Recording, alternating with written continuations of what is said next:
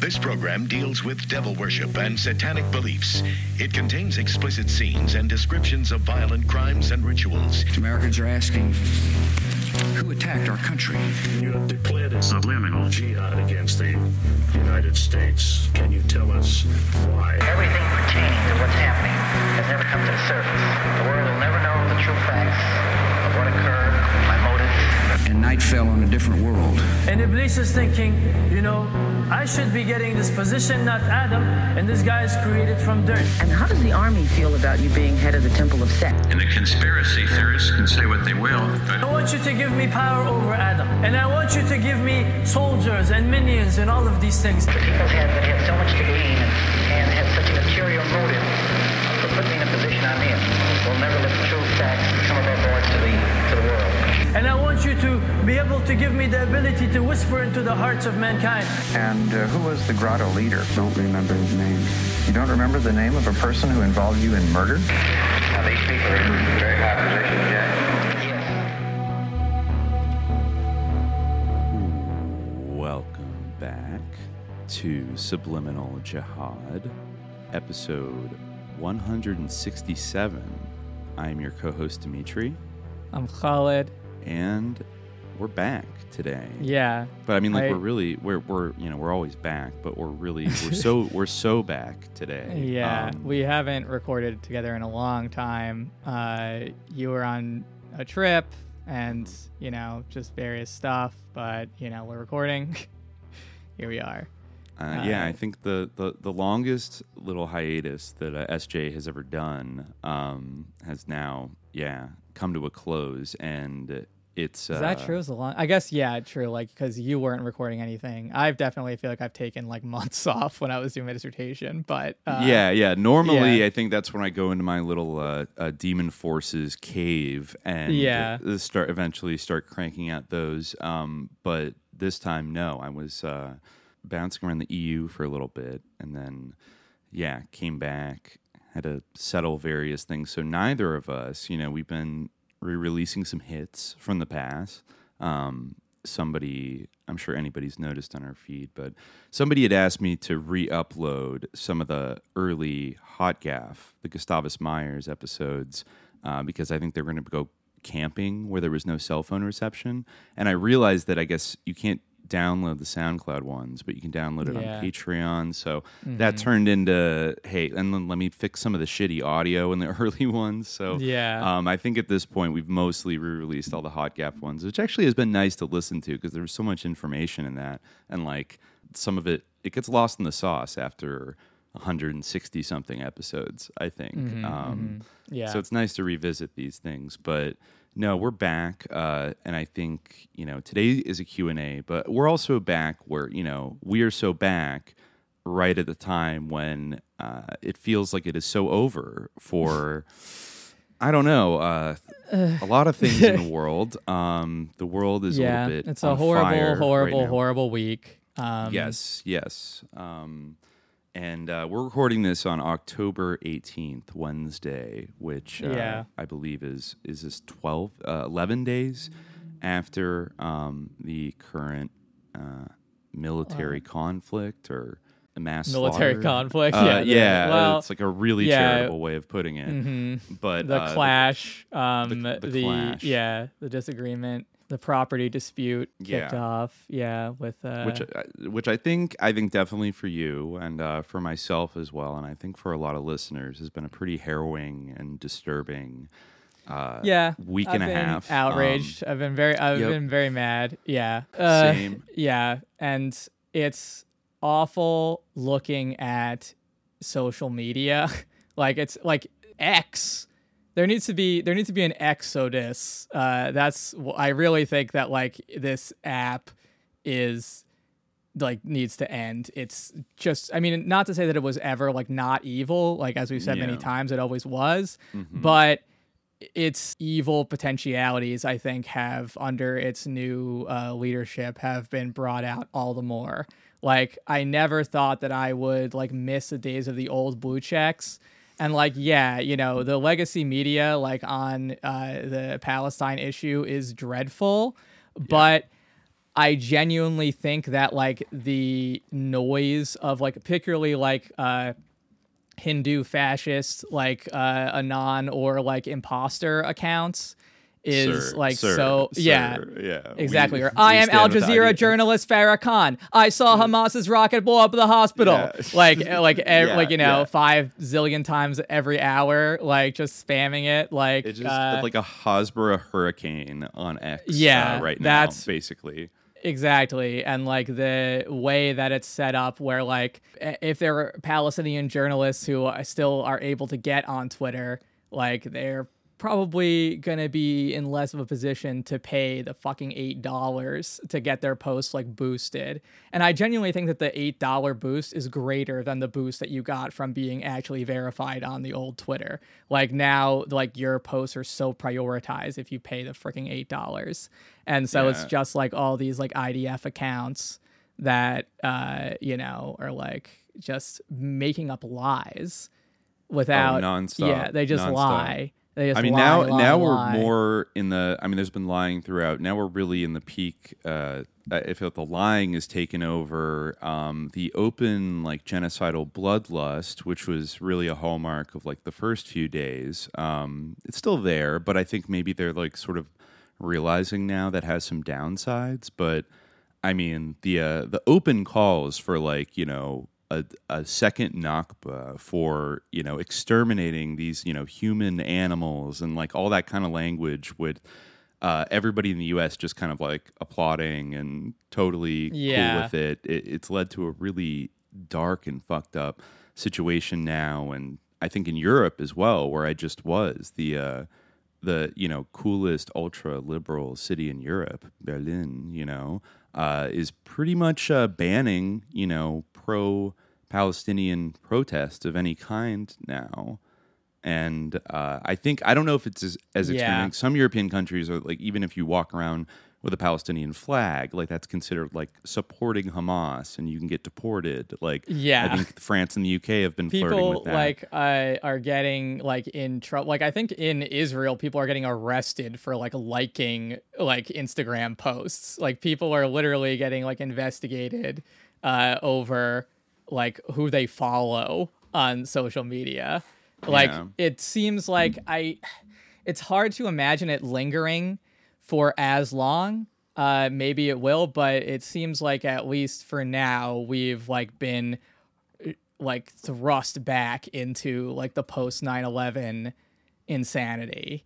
Like for a lot of people. One of the very interesting things to see as far as social media goes has also been all of these people that I feel like have been relatively like pretty well boosted on Elon's X, but I'm talking about the dissident right, like the dissident intellectual dark web renegades who are against all this bullshit. Not neocons by any stretch. Not neocons. They don't want to live in your longhouse. They're critical of the CIA and the FBI. I mean, also our favorite presidential candidate. How these days. It's the right wing that is critical. You know what? I actually will say, like, some of the people who generally I consider to be like worthless, this is the one issue where like I see that there is some like value to like what remnants of like or what sort of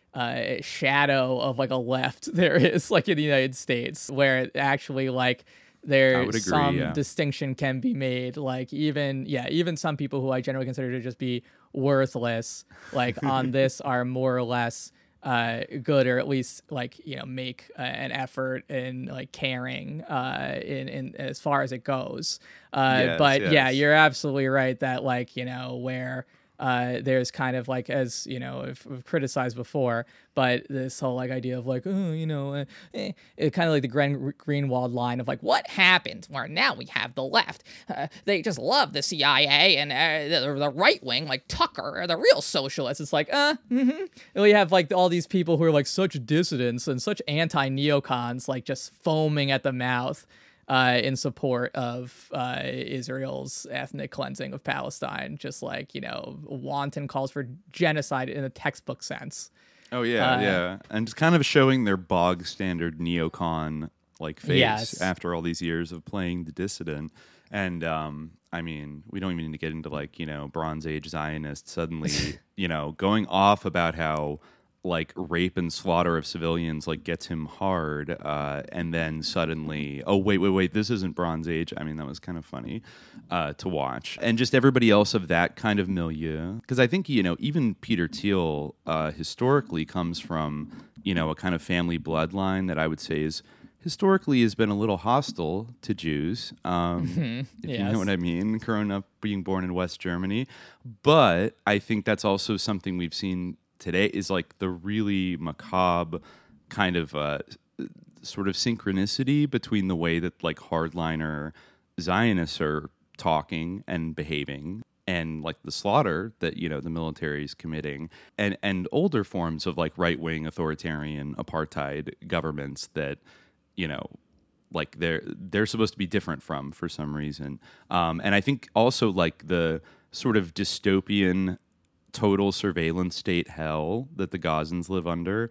I think that is something that Peter Thiel, who founded Palantir, I think he probably sees a lot of promise and a lot of good in the kind of security system that the Israelis have, and penning in undesirables into open air prisons. I'm sure that might be part of his grand vision for the future. So I think it's like everybody associated with like Thiel and like the intellectual dark web and like the Weinstein brothers, oh boy, they've been going off. All these people are just reverting to like the most like standard boomer like hysterical Zionism, after this shit happened, and not really feeling so dissident because they're even in complete lockstep with like the shit libs and Brandon and all these elitists that they hated so much. And it does feel like as gross as it is to see, it's kind of maybe a productive mask off moment for people that thought that they were really like standing against like the world order as it was, or whatever the fuck they were selling. Yeah, not that it's worth it, and it was really truly inevitable. And you know what? The people who like bought into that are so deluded that I don't think that it's a mask off moment for them. Anyway, so I don't know. Yeah, it's rough. It's really, really rough. And probably gonna get rougher from here. I think our boy Brandon was just in Tel Aviv today after most of the Arab leaders canceled on him because after being glued to it. Like today, I was just like basically tuned out. Yesterday was like the hospital bombing and then subsequent denial, and I was just transfixed by that. Same. Because it was just like this really just mesmerizing vertigo of horror, propaganda and bullshit. And horror. Horror and lies, and just like watching the narrative get kind of spun in real time. Yeah. And like that's another faction on Twitter that I've come to despise over the course of this, which is like the OSINT people. Oh, it's like excuse me, who the fuck are you? Like, like what? You just like watch a bunch of YouTube videos of rockets, and like now you're like the geolocation expert. Like, why should I listen to you? Like, shut the fuck up. Like, I've hated those accounts for years because like they always come down on literally one side of the narrative, and like if this had happened in Syria a few years ago, they would have been bending over backwards to be like, Assad did it. He totally launched the missile. Like, look at these coordinates and like these angles and stuff. And it feels like a lot of like a magic trick, kind of like you deluge people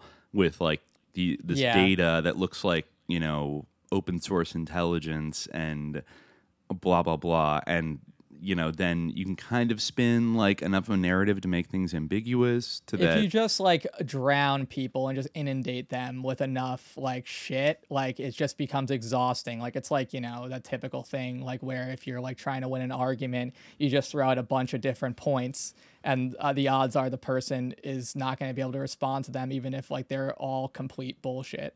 So they do the exact same thing where they're just like, look at this video, look at this video, look at this video. Like this proves this proves this. And it's like by the time like, you get to the 8th video, you're just like, oh my God. So yeah, it's just meant to overwhelm and distract. It's not real. And like to create confusion, not really to prove anything.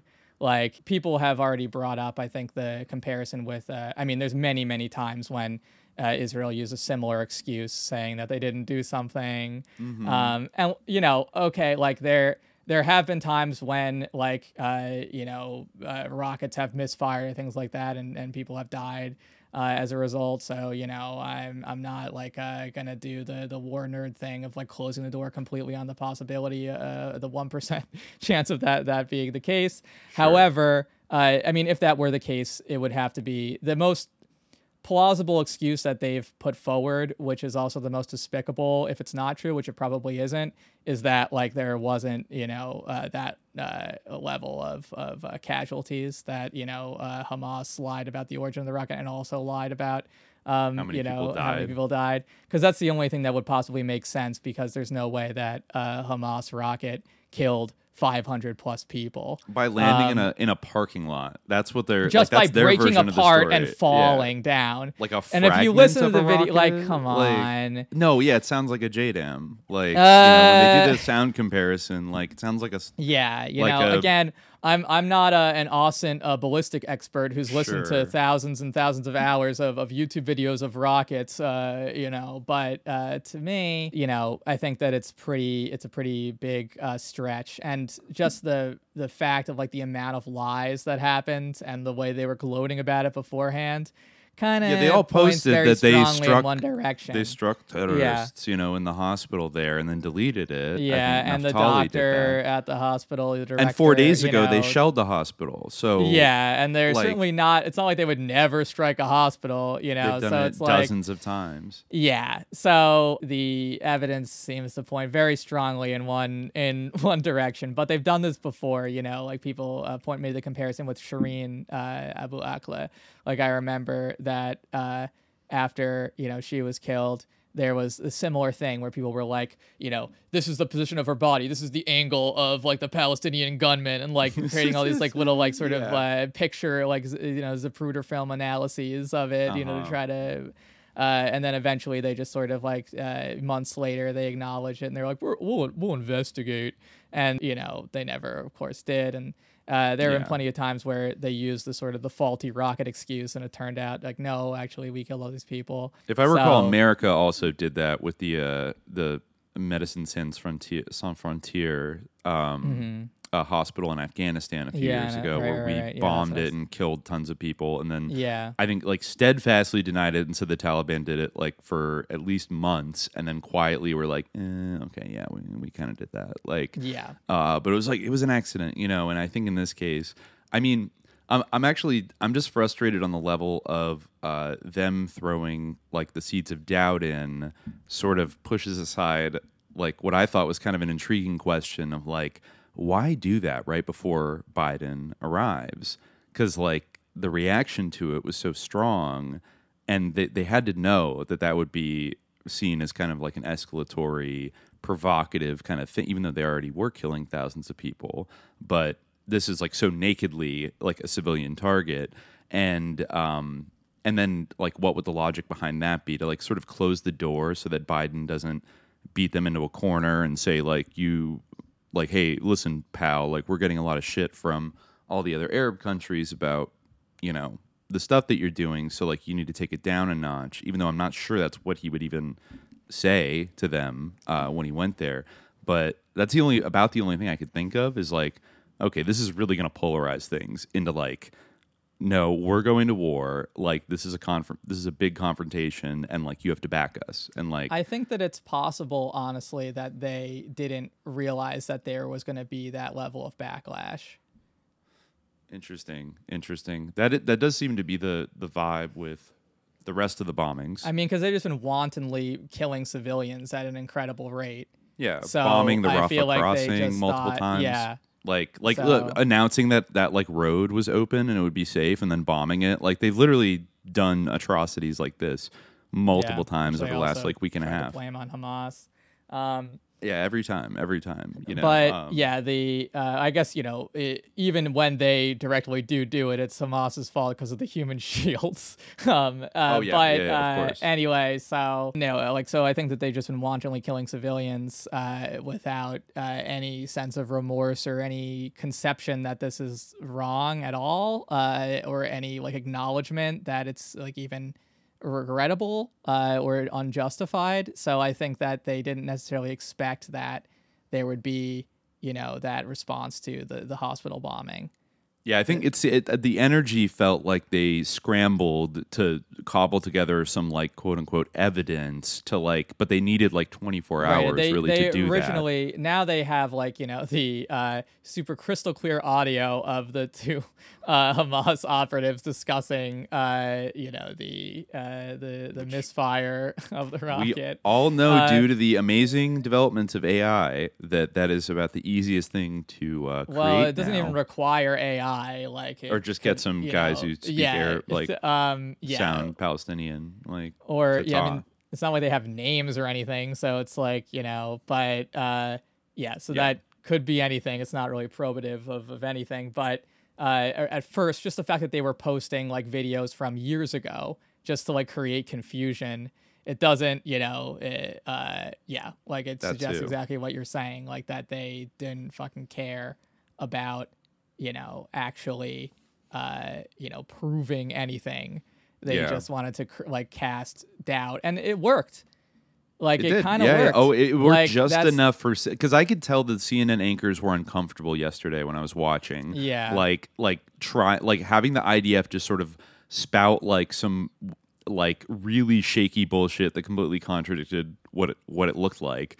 And then being like, okay, thank you. Like, but, are you going to give us proof, though? Like, and it's like, we'll lie for you, but you have to give us something to, like, stand on. Like, we can't just say that, like, the terrorists did it to themselves, like, without any fucking evidence. So I think the IDF is like, okay, fine. We'll put out this little press conference and these little videos. And now you can kind of say, like, the line I kept hearing yesterday was like, well, who do I trust more? The IDF or a terrorist organization? I'm going to pick the IDF every time. I'm like, okay, well, you're going to get lied to constantly. Like, you're they are proven liars. They love lying. So yeah. And I'm sure America knows, the CIA and everybody knows what actually happened. But of course, they also probably see the immense backlash from it and being like, just for their own kind of self-interest, like you have to make up whatever you got to make up. Just like, we need this to go away. This is bad. You guys went a little too hard on that one, but I think even like if they get away with this one, the amount of destruction they're inflicting is not going to be brushed under the rug. I don't think this time, and especially since I think just before we recorded, they announced Operation Vengeance Sword or whatever the fuck it's called. Their planned ground invasion is like gearing up now, and I guess Bibi allegedly informed Biden that it was inevitable. Will that end up being a huge trap for them? I guess time will tell. I'm certainly not going to make any predictions, but dicey situation all around. Really, I mean, beyond the horrors of it, like geopolitically, this is about as tense as I could imagine it being. Like in some ways, even the lead up to the war in Iraq, which I kind of remember, it like that had a little more.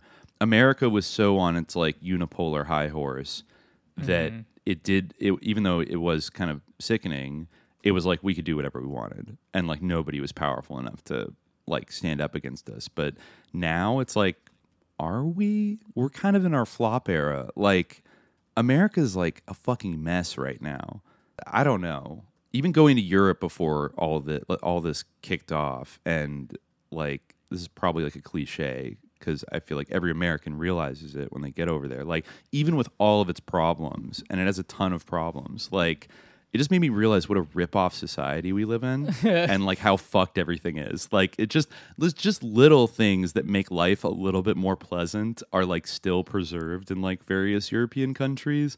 Like the food is better. Like, I know like, coof juice is bad and stuff, but like even in Berlin, which is partly gentrified, like you go to a bar, you go to a club, you can just walk in like, the Späti, like the mini mart, and it's like a euro for like a German beer, which is like, good and not like fucking Budweiser. I don't know, just a lot of things, and the prices are like going through the roof. Like the job market sucks. Like, every city is becoming kind of this dystopian have and have not kind of cyber dystopia. Like we're just a fucking mess. So like, are we really gonna, if the axis of resistance really, pushes for us? We already have one war going on that, rough week for Zelensky, right? The servant of the people. I think his well, that's the shot thing, clock like, just started on his great patriotic war. I think not looking good for the Slava Ukraini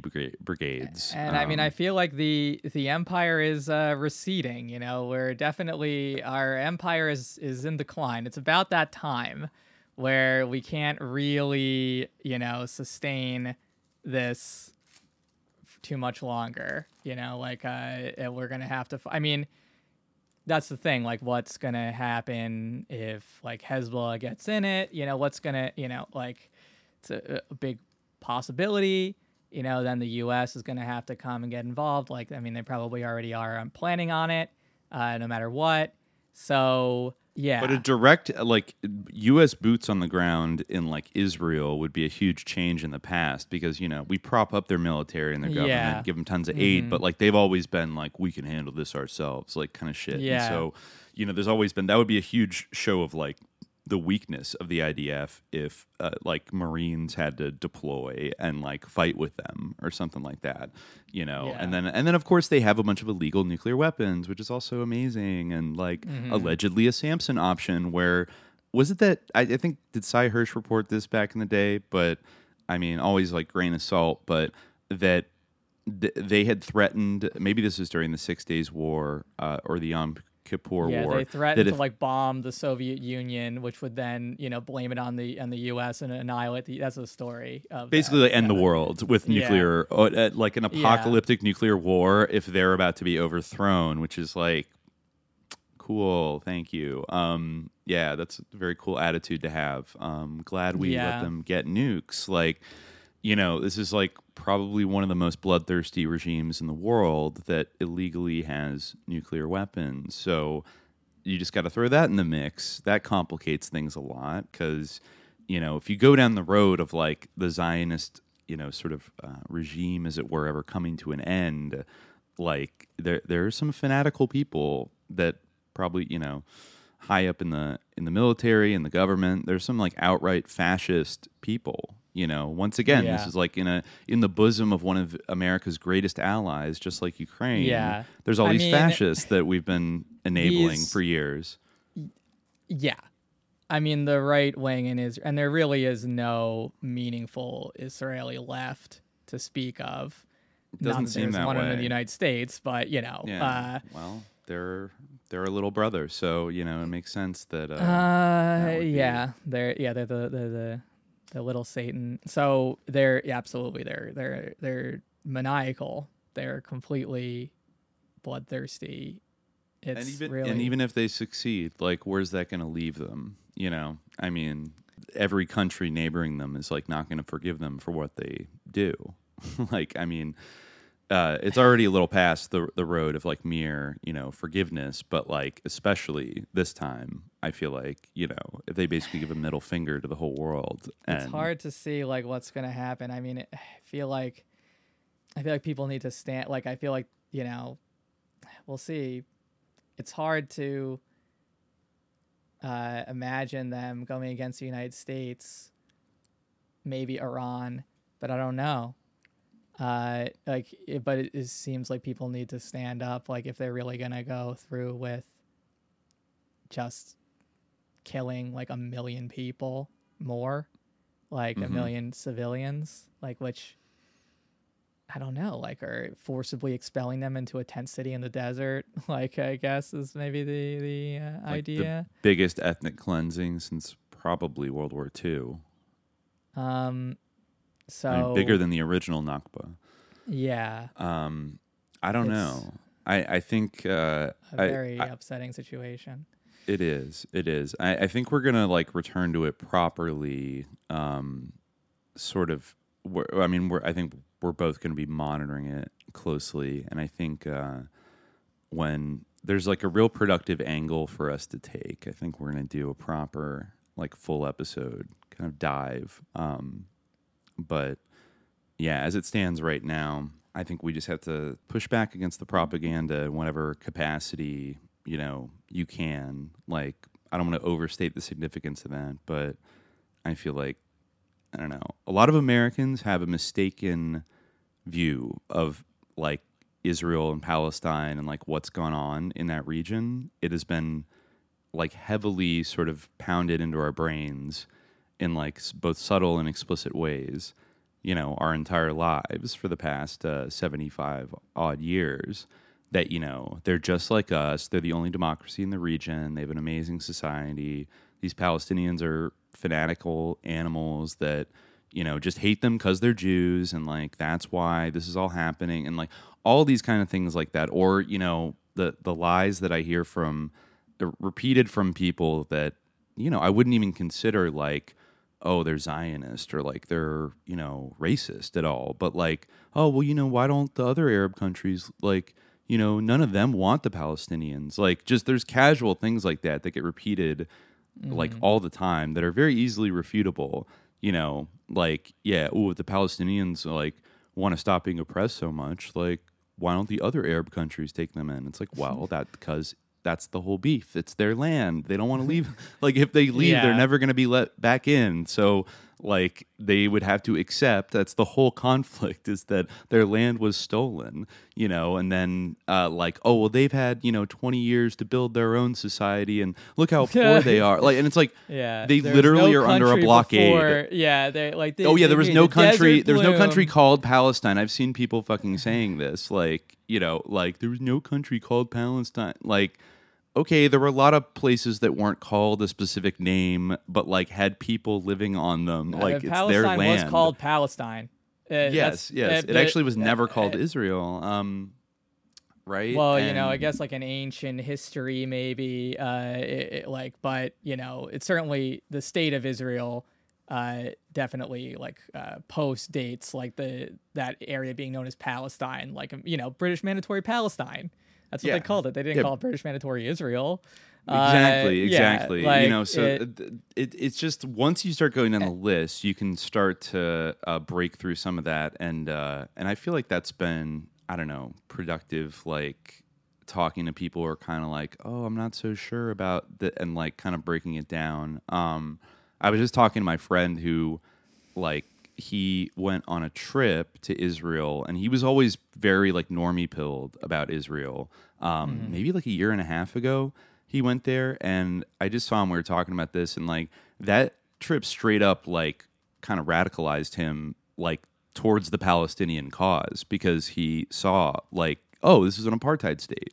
Like, what the fuck? Like, this is like a fucked up police state society where these people are like boxed in with checkpoints, like harassed regularly by like IDF soldiers. Like, the people in Gaza, like they have no water now, but like their water was severely restricted before that. Turned off. Like, this is like intolerable. And like, my friend went to the West Bank like multiple times over the course of a week, and he met Muslims, he met Christians, and like, he asked all of them like, who are you more, because some of them, like, they're not huge fans of Hamas. Like, not everybody is. It's not synonymous with the whole Palestine thing. But he'd ask, like, well, who are you more afraid of? Like, the sort of Islamic radical, terrorist groups, or Israel? And, like, without hesitation, every single one of them is like, are you kidding me? Like, no, Israel. Like, the fucking IDF. They're the ones that are, like, killing us constantly. Like, I think I had a history teacher in high school who was just, like, a white guy who went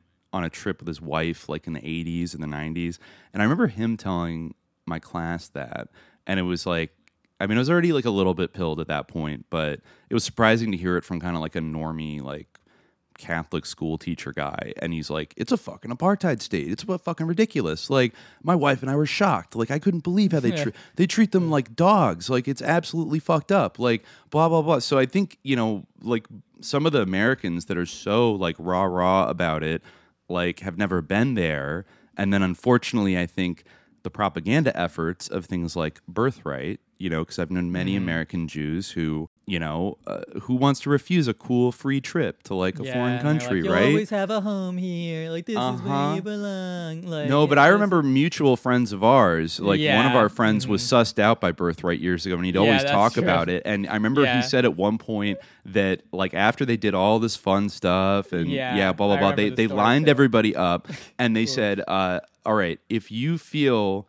like that you identify more as like Jewish than American, like step forward. And like at the end of the trip, like everybody in the group stepped forward except for him, because he's like, I had fun. Like he wasn't necessarily like, oh my God, horrified, but like he just was like, what? Like, I'm an American. Like, you guys are taking it too far. Yeah, like, you guys are tripping. Like, you're getting psyoped, basically. Too much. Yeah. And so then, you know, and I always hear that like they're always trying to get everybody to like fuck and like fall in love on birthright and stuff, so that they then like have a love story and they move to Israel on a kibbutz and get married and have many children and like so many of the they have like IDF soldiers, like, you know, that's a thing, like flirt to, you know, get people to, you know, flirt to convert type stuff. Oh my God. And we know about the thirst trap TikTok IDF girls. And I mean, all the way up to like, you could argue Gal Gadot is kind of like the ultimate. Yeah, it's just the ultimate. And so, you know, there's that element as well where they get a very one-sided view of Israel, and then they come back and they become like a lot of people will come back almost a little bit like I feel brainwashed. Like Birthright is like more of like a propaganda tour than the tour that we went on in North Korea. Like, you know, it's at least like on sounds par. like it. Like, it's much more. I mean,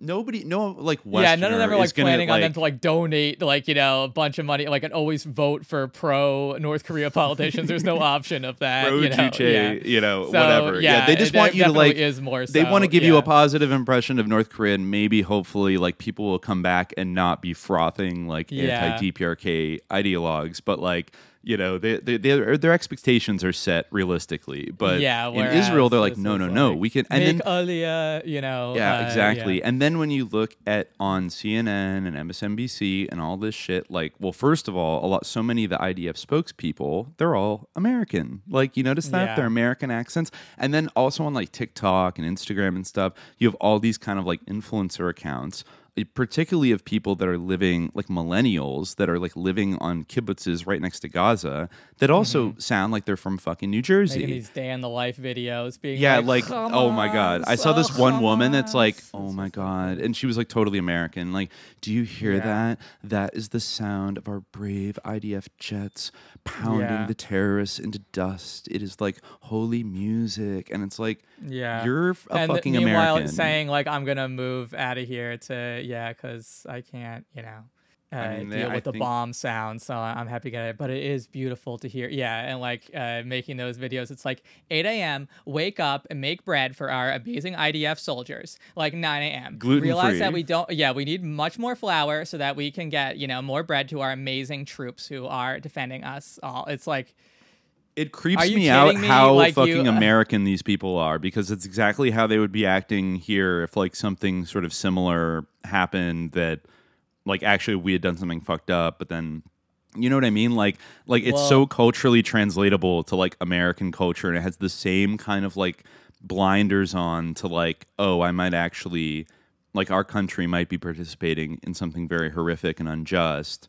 And it's just like, oh my God, like support the troops. That's the incredibly fucked up thing about it, because it's like, you know, like me, for instance, you know, I'm Jewish on my mom's side. I'm halakhically Jewish. Yes. So like somehow I, having never been to Israel or to Palestine, have like more of a right to like the house of someone whose family has lived there for like 5 generations than they do, because like I'm Jewish. That's the right of that's return. Like that's and Palestinians. That's their idea of like do birthright citizenship, but they are denied. The right of return is the right to return to the homes people were evicted from during the Nakba, which they're denied, right? Okay, Whereas, So they don't have the right to go back to the land their family has lived on for maybe centuries, but you can just pop in as like an American because you're half right. You can claim it because you're Jewish, basically. Did they let people that are not halak, like Mishlings that are have like a Jewish dad? Are they allowed? I think that it's like vacillated like over time. I think that they have had like varying rules. Like I'd have to look it up. I think so. Any Jew who immigrates to Israel as an Oleh under the law of return automatically becomes an Israeli citizen. A Jew means a person born to a Jewish mother or someone who is converted to Judaism and does not adhere to another religion. So that's what Wikipedia says anyway. It extends to any children or grandchildren of a Jew, as well as a spouse of a Jew, or the spouse of a child or grandchild of a Jew. A Jew who voluntarily converts to another religion forfeits their right to claim citizenship. Oh, because I guess I can't. Never mind. Did your mom convert? Oh, no, wait, you but converted. I did. You converted. Well, you reverted, but what if you revert? Well, does that count? I believe that I prefer the term convert anyway, but but so I guess if you voluntarily convert to another religion, you forfeit your right to claim citizenship under this provision. That's according to Wikipedia, so I assume that's like more or less accurate. 21% of the total Jewish population in Israel is born overseas. Oof. I mean, and those are, the people that, like really have less of a claim than anybody to be there. And they're the ones moving on to like the most, I guess, I would assume the most recently stolen Palestinian land, like right next to this walled off radical, like prison city. Settlers coming in. I've known people who like were Americans who like went to go into the IDF. Of course, once like I found out about this, I was like, "Fuck off! Like, get out of my life." Yeah. But, I mean, I've talked to like Jewish friends who like I think there's many cases of this where regardless how they feel, they might have like cousins or like in-laws or something like that, like living in Israel, but like even I guess a lot of Israelis regard the hardcore Orthodox and like the settlers as kind of like crazy people, like they're they're nut jobs and stuff. But it's kind of like, but like Netanyahu's leading the government and like, I don't know, like if you think those guys are crazy, maybe like you should do something to like stop, not, I don't know. It's kind of, I'm sure there's complex political things there, but given that there was this huge fight over like the judicial reforms and stuff and all these like kind of liberal, like Tel Aviv people were protesting, that puzzled me at the beginning of the year. Cause I'm like, what are they really fighting about over there? Because it seems like none of the major pressing issues that are really affecting Israeli society, like the Palestinian situation, are like everyone's on the same page about Palestine. That like, we should just keep them locked up and like, heavily policed and bombarded by the IDF and like not think about it. Like even the libs were kind of like that, and maybe this is a harsh wake up call that's not a viable way. Like it's like if you're a kind of a liberal, like South African during the apartheid era, and it's like, oh yeah, like you're not personally racist, but like, and you think the Rhodesians are nutters, but like you're also kind of just kicking back and like not, you're not down with like the ANC or like giving equal rights to black people, like, you know what I mean? Like it's kind of that vibe. So I don't know. I think it, like you said, it doesn't seem to be like a real left. Like decades ago it seemed like, I mean, they did have a Labor Party, but I feel like when's the last time the Labor Party was in power in Israel? Like 20-30 years, like, and even then it was like not a super left-wing Labor Party. I mean, it's a pretty right-wing country that is, I think, despite its like historical connection to the Soviet Union, and of course the Soviet Union, I think, like, co-signed Israel's creation, which I think it later regretted because then it became pretty pro-Palestinian later on, But I think they've been a very anti-communist country, obviously very anti-pan-Arab. Any kind of like progressive movement of the 20th century and now into the 21st, like Israel can be counted on, much like the other offspring of, American neocolonialism, Liberia is like an outpost of American interests in a region where a lot of other people have interests, and like not everybody's, immediately on our side, but there's always this like little country founded by settlers that kind of impose themselves as first-class citizens on the rest of the population that was already living there, where they will, stan the United States and always stick with them. But in the case of Israel got a much better deal than Liberia at the end of the day. I don't think you're going to see a weird like George Bush like turning the back on, Israel and let them get destroyed, for mysterious reasons, kind of thing like you did with Liberia. No, the geopolitical value of Israel. Joe Biden has that, line where he says like, if Israel didn't exist, the United States would have to invent Israel. Exactly. Because that's how valuable it is. It's the geopolitical advantage that it provides. So, and that's we've been benefiting off of that, and then the Israelis have been benefiting off our largesse for decades now. We have this sick symbiotic relationship, which is, I feel like I don't know, morally deleterious to both societies in a way. Like I think there's just so much dark energy that has to go along with supporting this kind of like apartheid system of brutality and the mentalities that need to be sort of formed in the population to keep on, endorsing that. Like, yes. It goes, that leads, that's like poisonous for a society, and like draws it away from whatever its better virtues could be.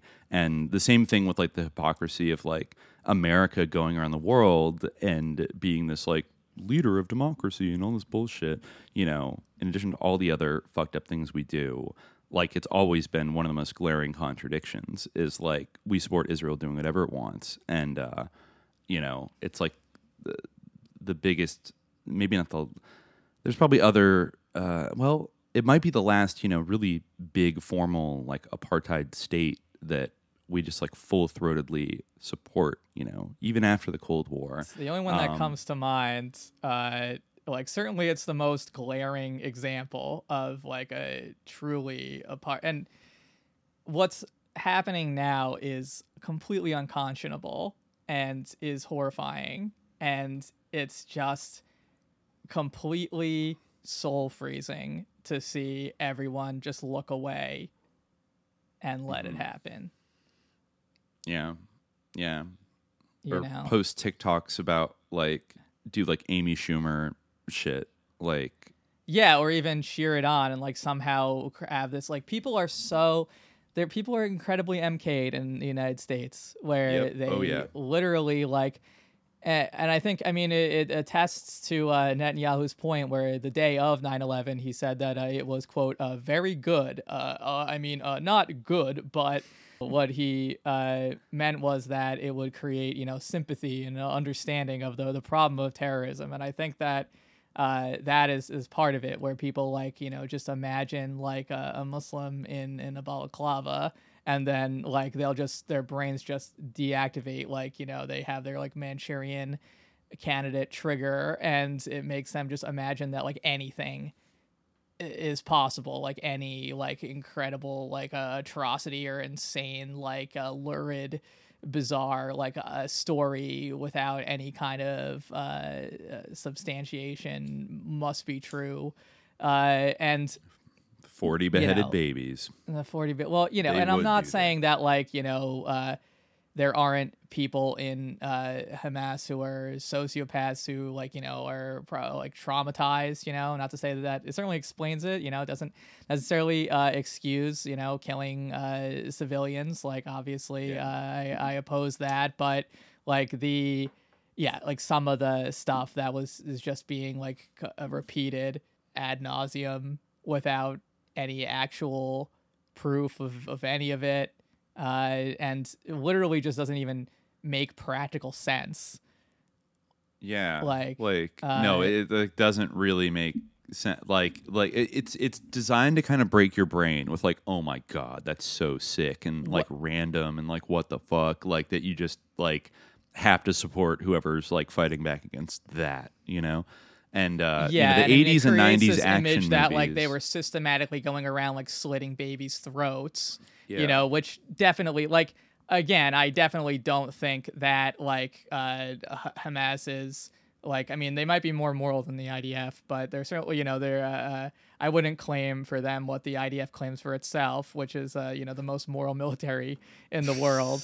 It's based on the only way that they can try to justify what their revenge has been is by like sort of using this idea that it was personal, like that they were like, oh yeah, like we killed like 500 babies, at a distance, but they actually went up to the babies and slit their throats on purpose because that's how much they hate Jews. And they're like, the Itamar attack and things like that stuff did happen. So I'm not saying that there aren't like depraved people who, are totally desensitized and traumatized after seeing babies like being killed constantly and living in total immiseration in Gaza who would be capable of something like that. But to say that this is like something that systematically happened, like it's obviously like designed to make it somehow proportional to then turn around and kill, 4,000 babies or pregnant They definitely women. killed more babies now. Yeah, no doubt about it. And certainly prior to that. So it's, and like the fact is that like this is being like as deliberate strategy when, while I wouldn't dispute that children were killed and that there might even have been children killed deliberately, I doubt this was like a systematic plan, and this is mostly, there were also like civilian kind of vigilantes that when they broke the fence down, a lot of people kind of went in, and there might have been some kind of anarchic like massacres as well. Again, not ruling out that like civilians were definitely killed, but like there is a larger context here, and it didn't just start on October 7th, and like it's like we really want to talk about baby killing. That's been going on for quite some time, and it's like pretty stacked on one side.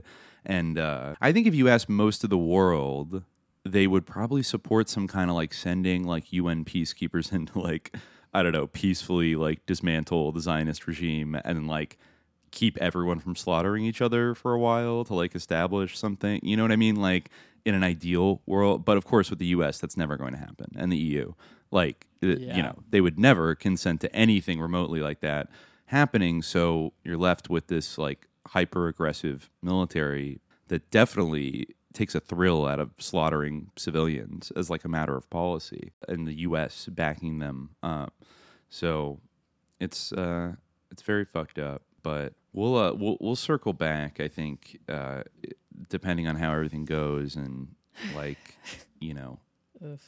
if there's specifically a kind of like a deep dive angle that we could illuminate. But again, we're stuck I'd waiting want to do and seeing something right that now. was, I mean, obviously, like there's a lot of important history there, but it would be interesting to see like if there's a particular story that would be interesting to tell. But it's just, it's a raw, dark subject. It's very dispiriting. It's very, it's infuriating. It's heartbreaking. Yeah, it's awful. Just awful. And everyone pray for Palestine because, Definitely.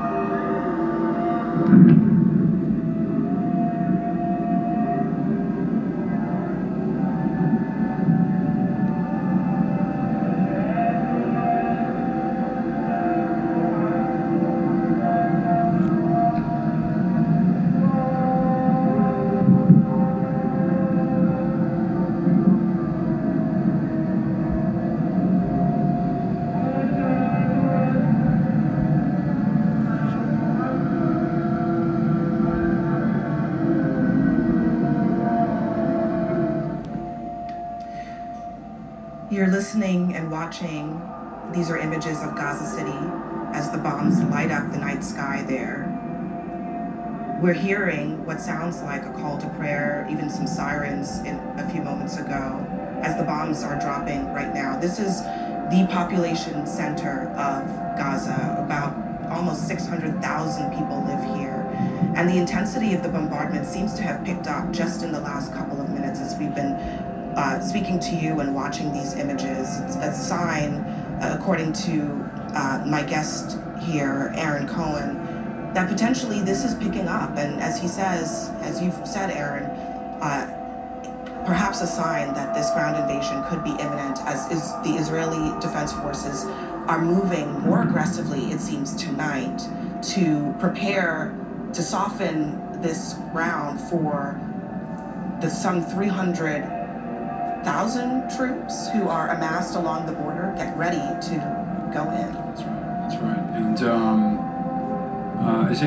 Gaza is an incredibly densely populated area. Hamas has had years to keep building it up. This is one of the most dangerous places on earth. I just want to make it really clear, the Israelis, as an IDF soldier, as a veteran of the IDF, we don't have an issue with the Palestinians. And we want to do what we can to get Hamas away from them. And so we're going to use as much selectivity. The difference with the footage that you were showing is that we're not going to indiscriminately hurt anybody. However, lines have been crossed and decisions have been made. Leadership will roll. Intelligence heads will be gone. We don't want to focusing on that right now, but this is the most significant hostage siege in the history of modern warfare. Let's talk about that for a second. Again, I mean, the hostages. Is it necessary for there to be surgical operations to try to find and free those hostages prior to any kind of more large-scale ground invasion of the IDF? Yes, it is critical to continue to soften as much of the Hamas infrastructure within Khan Yunis, within Rafah, within Gaza City, and all of the small villages in between, in order to reduce risk to those larger infantry units that are going to move into Gaza. All right. Well, we came here to do some Q&A questions. Yeah. So maybe let's. We're at 1 hour. I think it's as good a time okay, as that's any. about as long as it usually takes us to start. So let's. Yeah. Okay. A little longer than today, but why don't I read the first one, which is from frequent Grotto head, Doug Person 05. This is from December 9th, 2021. Wow. A different era, really. But he asks, what if something was new under the sun? Interesting. What if something was new under the sun? I don't know. I mean, I think in a way everything is kind of new under the sun to the same extent that it is that there ain't nothing new under the sun. Yeah. I think that it's important when talking about history not to generalize things and not to suggest that everything is always the same or following certain cycles, and that to conflate any two given events or phenomena. So that's an important counterbalance, I think. But also, there certainly is, obviously, there's the fact that a lot of what happens does have precedent in some way, even the things that appear to be truly novel and truly shockingly unprecedented. There often is some kind of precedent for them or something that anticipates them. So, yeah, I don't know.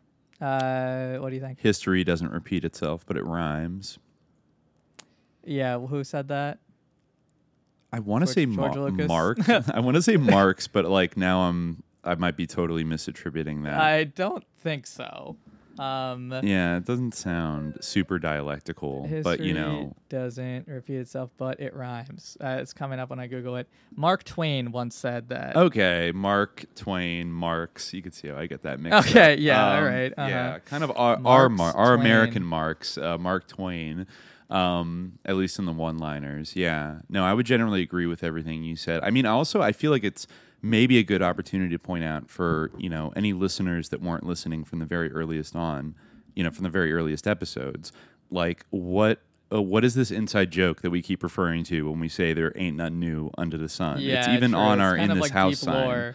Yeah. It is deep lore, deep SJ lore, but I unfortunately I can't remember exactly the episode number where we first stumbled upon this gem, but I feel like it was maybe our first UFO I believe that episode. it was the Giants episode where we were talking about the two mics. We were talking about the two mics, yeah. Yeah, I think because I want to say that was the first time we talked about the two mics, because weren't they the ones talking about the Giants a little bit? No. They don't really get into Giants discourse fully. So I feel like there was somebody similar to the two mics that I think we were. I cut the keep your eyes on the skies. That guy. But that wasn't the two mics. He wasn't one of the two mics? I thought that he was a guest on the two mics. For those who don't know, the Two Mics podcast kind of came out in arguably the same wave as SJ did in terms of like the class of 2020 in terms of podcasts that debuted around the same time as us. And I was always a little fascinated with it because it is hosted by two mics, two guys named Mike, and one of them is former CIA station chief and analyst Mike Scheuer, who ran the Alex station before 9/11. And I think at this point he's been dramatized in several movies and miniseries, but at this point had become like a very strange, like paleo-conservative crank, and was hosting a podcast with his buddy, Colonel Mike, who never gives his last name and like makes weird references all the time to like doing covert ops in like Central and South America in the 80s. So, the film, do with that what you will. But I mean, it was weird where it's like this guy who is a real character in the broader narrative around 9/11 and Osama bin Laden and everything. But now he's like an old boomer at like a coffee shop with like his other old retired boomer, like special ops killer friend, just sort of like being pissed. And like they were really into QAnon stuff, I think, back when they started. And now they've migrated a little bit. I was also really interested in Mike Scheuer because he eventually married Alfreda Bukowski, who I think was the CIA analyst at Alex Station, who the Jessica Chastain character in Zero Dark 30, that great CIA propaganda movie, was kind of based on. But then if you look at other work people have done, like she actually played like a really sus role in like not sharing information with the FBI like before 9/11. Like there's weird, and then she became the head of like the global jihad unit for like the CIA during Obama, and it's like wait, he's married to her, who like went on, he kind of left the CIA and like retired and became kind of an oddball, but like she was very high up, and it's like, what are their dinner conversations like? Like I can only fucking imagine. But and then he's doing this podcast. Like, what does she think about his podcast where he's just like going off about like random bullshit? And I think specifically, I don't know the context in which it came up, but I feel like this is like our first or second UFO kind of fake disclosure kind of episode. They were talking, like Colonel Mike was saying, like, I was just, reading something or watching a fucking YouTube video about how he's like, well, you see, like Colonel Mike, like, so back, I was reading about the Hegelian dialectic, and that's when you get the communists, the Marxists, they start funding Antifa and radical groups to do terrorist attacks, and then that gets all the regular people to give away their freedoms. Like he gave this ridiculous kind of like ahistorical like thing, and then at the end of this like long insane monologue, like Colonel Mike just goes, "Wow, Dr. Mike, ain't nothing new under the sun." Yeah, exactly. It was like the Hegelian dialectic. The Hegelian dialect ain't nothing new under the sun, Dr. Mike.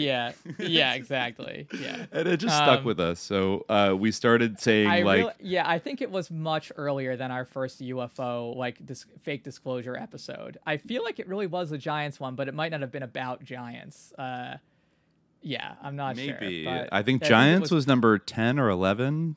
Our first really Elwara episode on Patreon, actually. It was really early on. But a good one, though. A good one, the Giants Yes, for sure. But that's where, and then we kind of invoke it every time there's an opportunity basically to say it. But I guess we're kind of doing an irony because we're not seriously asserting that there ain't nothing new under the sun, even though there is a grain of truth to that. I think, like you said, entirely new under the sun. nothing is entirely under the sun. Yeah. So, but I think we also sometimes we invoke that to make fun of like lazy historical analogies that like are too like direct the way that Dr. Mike was doing. And when people react like, wow, yeah, exactly, ain't nothing new under the sun. Like it's exactly like it was, thousands of years ago or something like that. Clearly, there are new things under the sun, and but I think it's kind of dialectical, right? Like I think as Mark Twain said, Hegelian dialectic. Oh yeah, the Hegelian dialectic, which is also it's like it's when Antifa funds like a Black Lives Matter and like Islamic extreme. It's like literally like none of these things existed when Hegel was around. Like okay, like and it's not even. I get he's repeating a kind of Alex Jones thing a little bit where. I saw a clip going around where the other side of the Hegelian dialectic was it like the establishment Democrats, like what was one side rhinos, and Antifa was the other side, or was it the rhinos? Maybe. I don't know. Maybe. Yeah, because they hate the rhinos. And I feel like it was kind of like a strategy of tension thing that they were like. That's what they were really talking about. They were talking about like Gladio, but instead they're like, oh, this is when the globalists do the Hegelian dialectic to like put communists in power. It was like or like everyone gets so scared of like BLM that they have to like vote for Joe Biden for some reason. I don't get. I don't kind of remember. like it was some stupid thing like that, and the Hegelian dialectic. Yeah, exactly. You got the thesis, you got the antithesis, and then you got the synthesis. You got the Aufheben. The Aufheben. Dr. Mike. Yeah, I think it's funny because there was just an old video like right after 9/11 of Alex Jones invoking the Hegelian dialectic, talking about kind of Israel and Palestine and how. Israel, like in a way that was kind of like, somewhat critical of Israel, and everyone's like, "Wow, Alex Jones, he's actually based," like and stuff. And just so people know, this is tangential, but I was driving from the Bay Area back to L.A. last week. I decided to check in on our old friend AJ, another. I think reference since episode 1 on this show, and just see what he was saying about it. And it was the weirdest thing. First of all, like I don't know if he has multiple young guys that fill in for him, but I feel like I tuned into the one that was like on I think Monday, like right on like the 9th or the 10th. And this young dude, I don't know if it was Harrison Smith or not. I'd have to go back and check. But whoever this fucker was, he was like launching like. He was Zioshilling folks. Like he was just going off about how Palestinians are like retarded because they practice cousin marriage and therefore they're not smart enough to like peaceably resolve conflicts. So that's why they do terrorism. And Israel's basically justified in doing whatever it is. This is like the replacement host for Alex Jones. Then it's like, then I went back and like Alex Jones was doing a kind of what he typically does like right after the attack. And this is on the Sunday show where he's like, look, like, the globalists are they're behind all of it. Like, I've talked to Mossad people. There was a stand down order, like, and shit like that, which a lot of people are saying, by the way. Like, I'm not discounting that aspect. It's very weird that none of the shit worked. Like I don't know.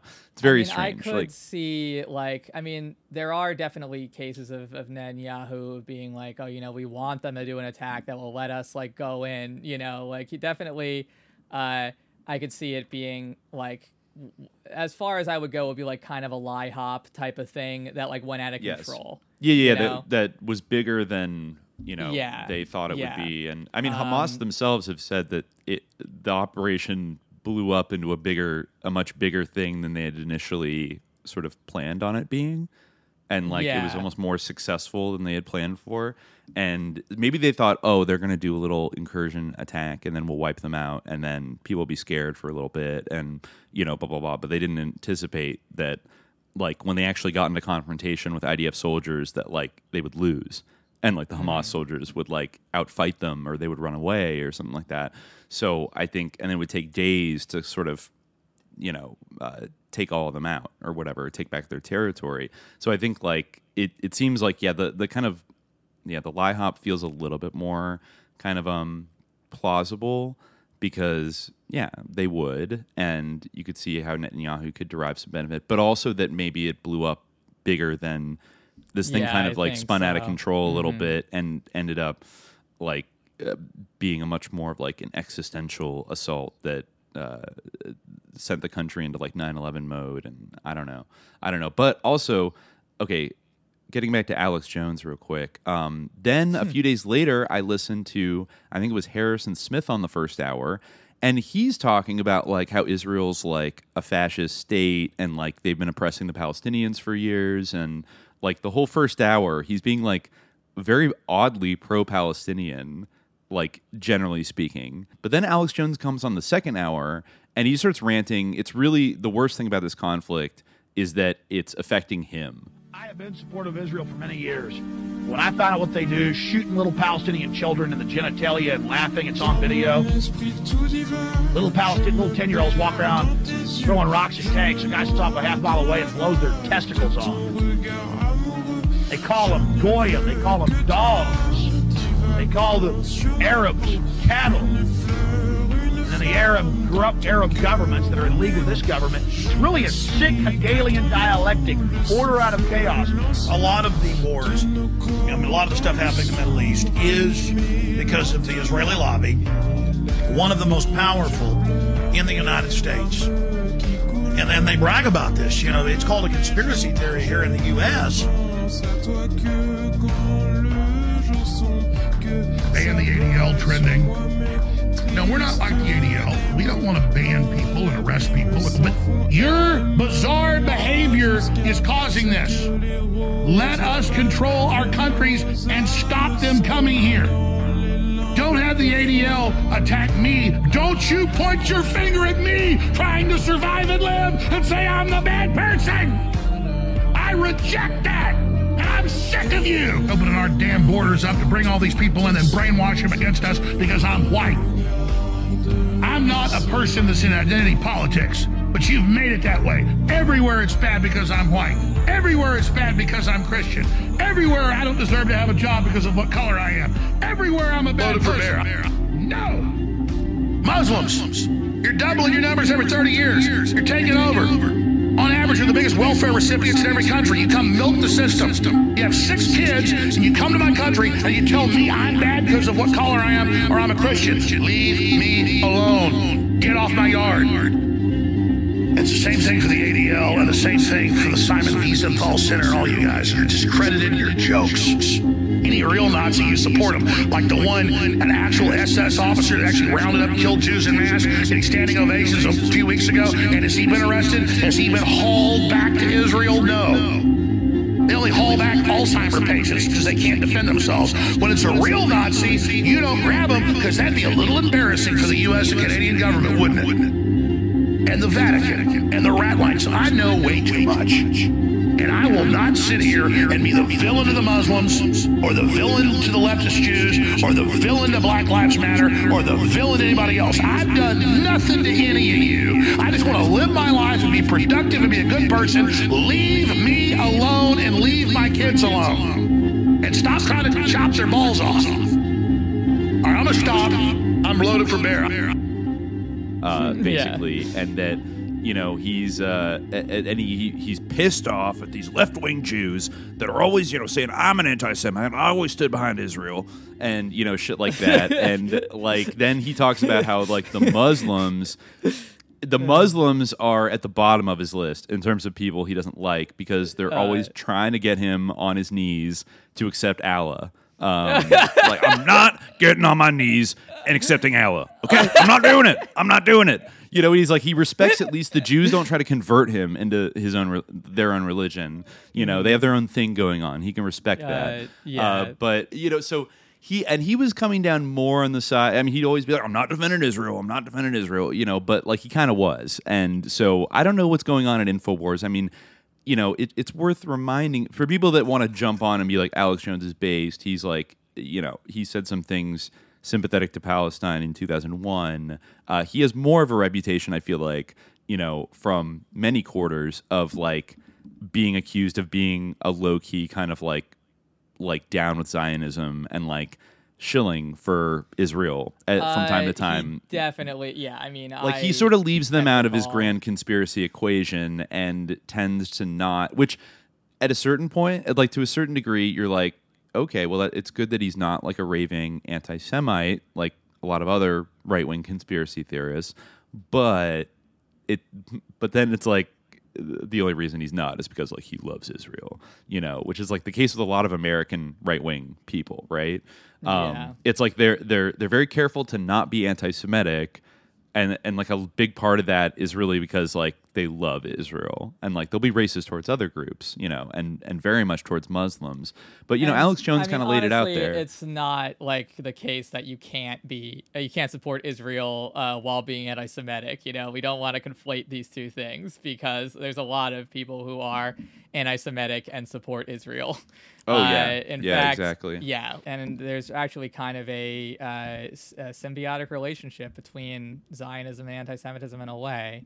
I know you've brought this up before, because like the Zionist sort of state needs there to be the more anti-Semitism around the world, like kind of the better, because then more people are going to move to Israel, and they need more people to come in and settle it. That's part of the logic, right? That's part of the justification for its existence, right? So it's like a rhetorical thing where it's like, the more anti-Semitism there's the more reason why like Israel must exist to protect Jews from, what might happen to them if they didn't have their own state. So there definitely is that kind of, and certainly there's plenty of people that we've seen over the course of this week who like are definitely anti-Semitic, who still hate Muslims more, and value Palestinian lives less. Yeah.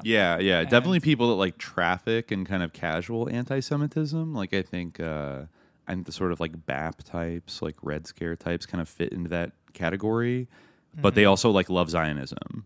And so it's like, they literally, most it's not Hindu even some fascists, I would suggest. These are people that like love like SS imagery and all that kind of shit. And so, which I feel like is inherently anti-Semitic, like, given the historical context BAP of it. loves Hitler, like straight up, and a lot of these people are like just Holocaust deniers. Yeah. And yet, or like Israel has the moral high ground here. It's like, the Holocaust didn't happen. What possible? And I'm not saying that. Let me be very clear, because I was accused of my own mother of denying the Holocaust over, just simply saying that Israel shouldn't kill a million people. Let me be emphatically clear that the Holocaust is extensively documented, one of the most well-documented genocide history. By no means would I ever deny it. But there are straight up Holocaust deniers who are supporting Israel. So it's Holocaust revisionists like Bibi Netanyahu, who's been going around saying that the Muslims in Palestine convinced Hitler to do Told literally, I've seen the speech of that. Like he literally was saying that it was the Grand Mufti told he's like, oh, should I just kick out all the Jews? And he's like, oh, no, because then they're all going to come here. And then Hitler's like, well, what should I do with them? And he's like, burn them. And it's like, okay, that conversation literally did not fucking happen. Like, are you kidding me? Like, that's literally how Hitler got the idea to like do that. Shut the fuck up. Like, that is Holocaust revisionism. Inviting a Ukrainian SS war criminal to the Canadian Parliament and applauding him is Holocaust celebration, basically. Like, it's beyond revisionism. It's like literally celebrating people who literally did the Holocaust. And there's other things we can get. I just talked in the latest Demon Forces about how like all these Nazi like SS like big shots that got saved by the CIA after the war, people like Otto Skorzeny like ended up in Israel training the Mossad, and also training Arabs too. But like, there definitely was a breakdown. I think we talked about it in our Martin Bormann episode also, about how he did a lot of like, allegedly did a lot of business with like Jewish businessmen in like South America.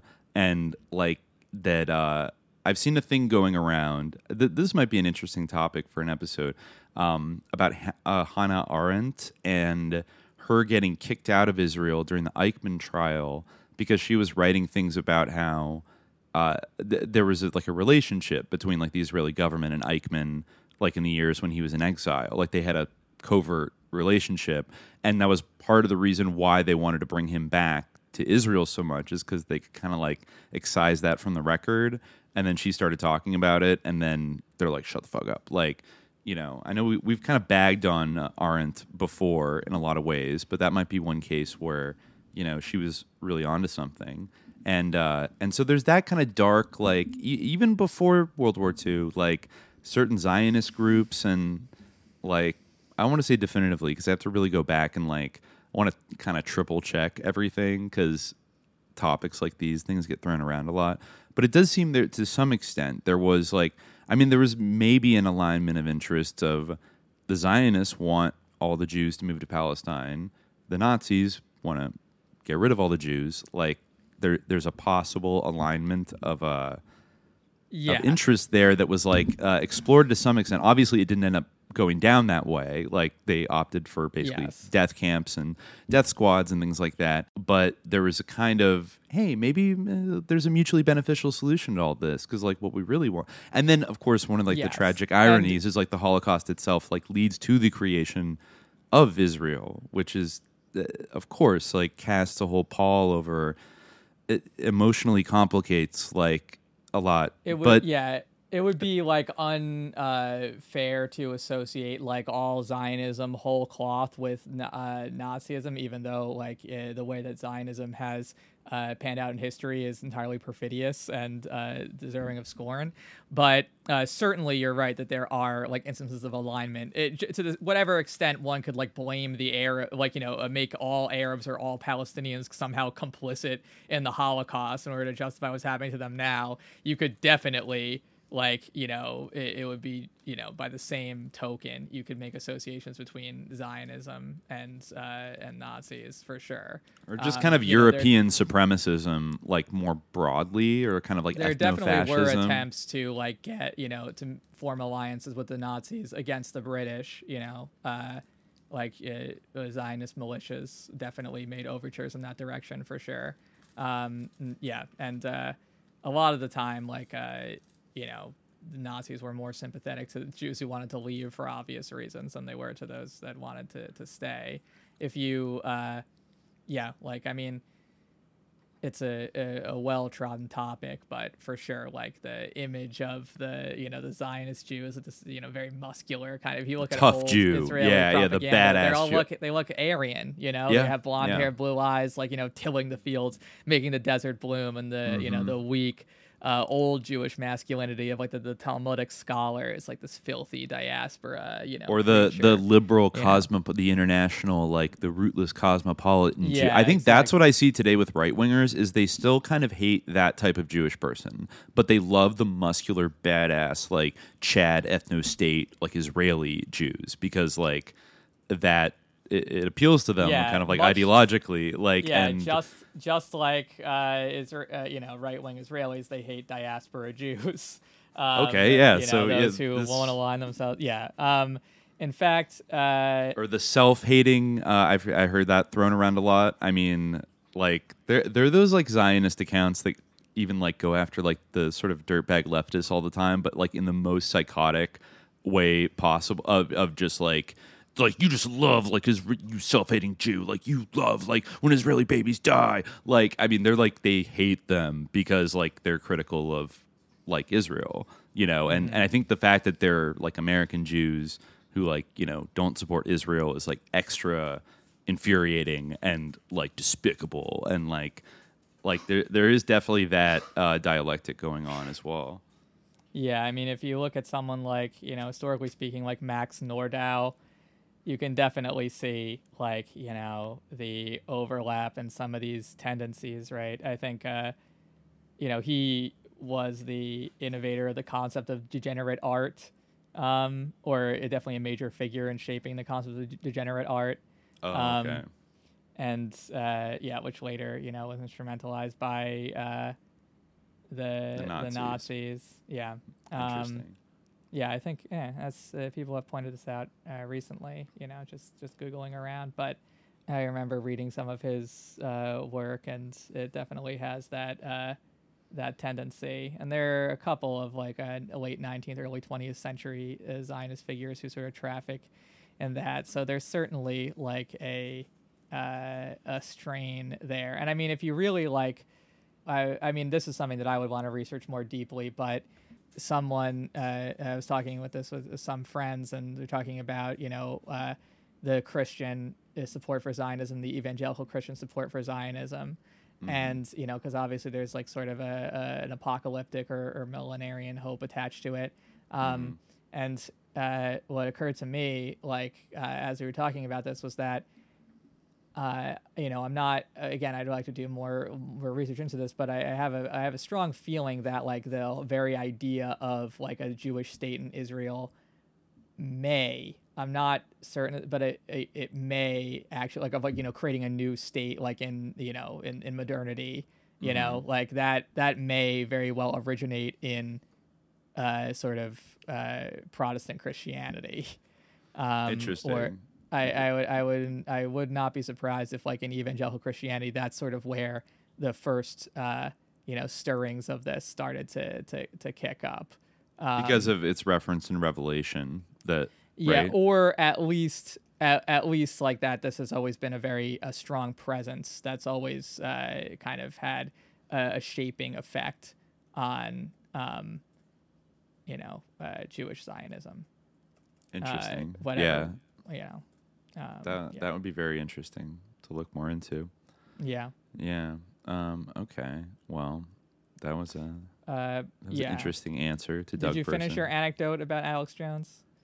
That was pretty much it. That like there's like a kind of schizophrenia going on at InfoWars headquarters where like unless it would be even weirder if the same guy was Harrison Smith talking a bunch of racist stuff about Palestinian IQ, and then like 2 days later is like basically free Palestine, like Israel is a police state, they're aligned with the globalists, like they gave everybody the poison shots. It's like it's weird. And then Alex Jones is kind of like really playing both sides, but also like really shitting on Muslims. Like he's trying to play it like he's just balanced and he doesn't like Netanyahu and the Palestinians are like bad things happen to them, but he just doesn't like these Muslims, because he said they're in a weird alliance with the radical left to take over the world.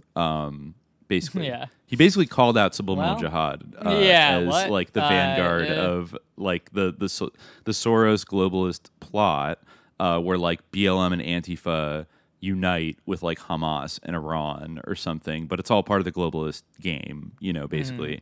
That's kind of what he's going. And there's a later question that'll kind of get into this with libertarian sort of conspiracy cosmology, but that's kind of where it's at now. So I'd say like hold your horses on like celebrating, pro-resistance Alex Jones for his, brave truth-telling propaganda. He's simping a little bit. He seems a little afraid to like really go for, whatever. And he keeps referencing all of his like close contacts and like, former IDF Mossad, like blah, blah, blah. So it's like, okay, you have a lot of Mossad friends. All right. Interesting. But yeah. So yeah, in a way, this conversation does definitely pertain to the idea of whether there's anything new under the sun. Because in a way, like some of these ideas like go back to the Hebrew Bible, but a lot of them also, like in the contemporary context, can't be understood only through like the same conceptual repertoire that you would use to understand them in that context. So yeah, exactly. Little Betty ate a pound of aspirin. She got them from the shelf up on the wall.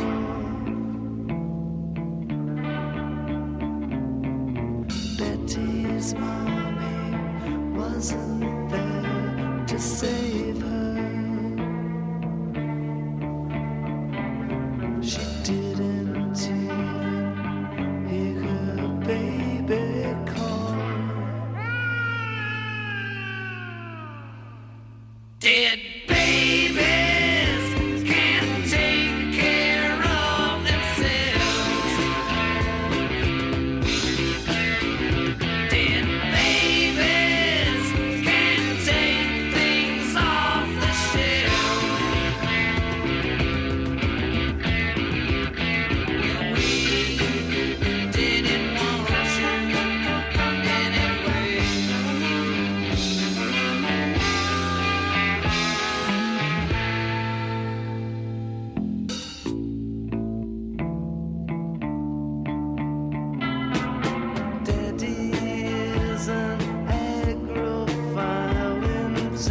roses. Mommy's on the bar most every night. Little Betty's sleeping in the graveyard. Living there in burgundy and white. Dead babies can't take care of themselves. Dead babies can't take things off the shelf. Well, we didn't love you anyway.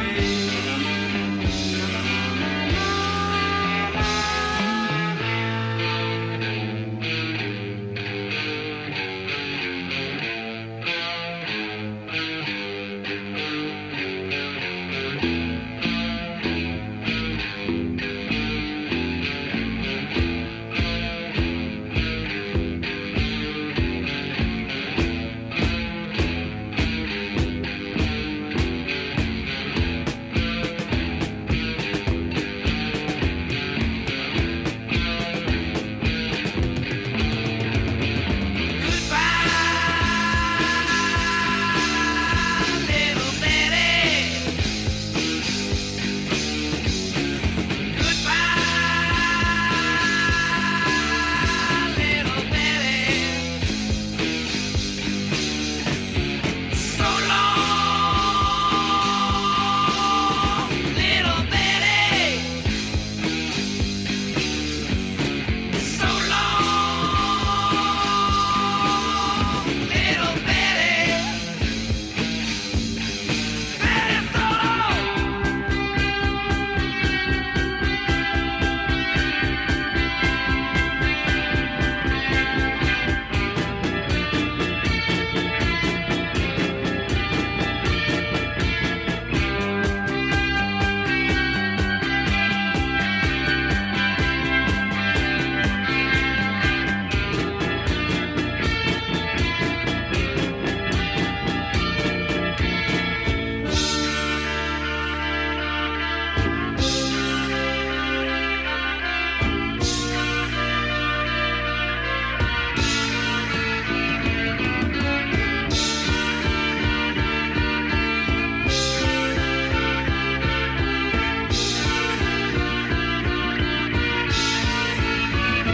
Dead babies can't take care of themselves. Dead babies can't take things off the shelf. Well, we didn't need you anyway.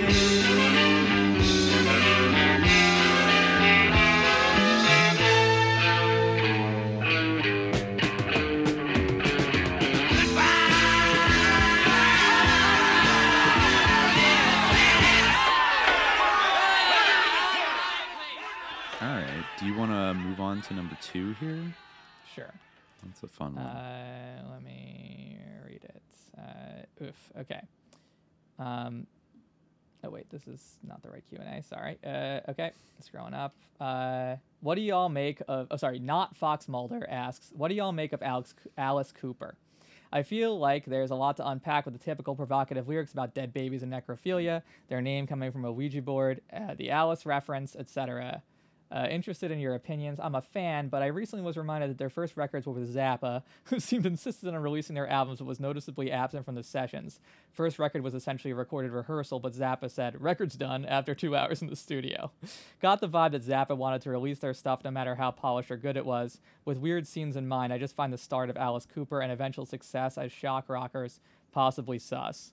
I don't really know too much about Alice Cooper. I never really was into him. I don't know. You were doing a little bit of Alice Cooper research before the episode. Only a very little. There's actually, I think there's a little follow-up here to the question that they also add. Also notable is that they were dressed in women's clothes early on by Zappa's sus girl group, the GTOs. And HD Case chimed in, worth noting that Alice Cooper, like Zappa, was significantly more politically and socially conservative than his peers.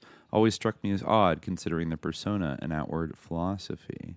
I feel like a couple of like shock type people, like isn't Gene Simmons also kind of like a right wing guy? I think Gene Simmons might have pretty strong opinions about Israel. I think.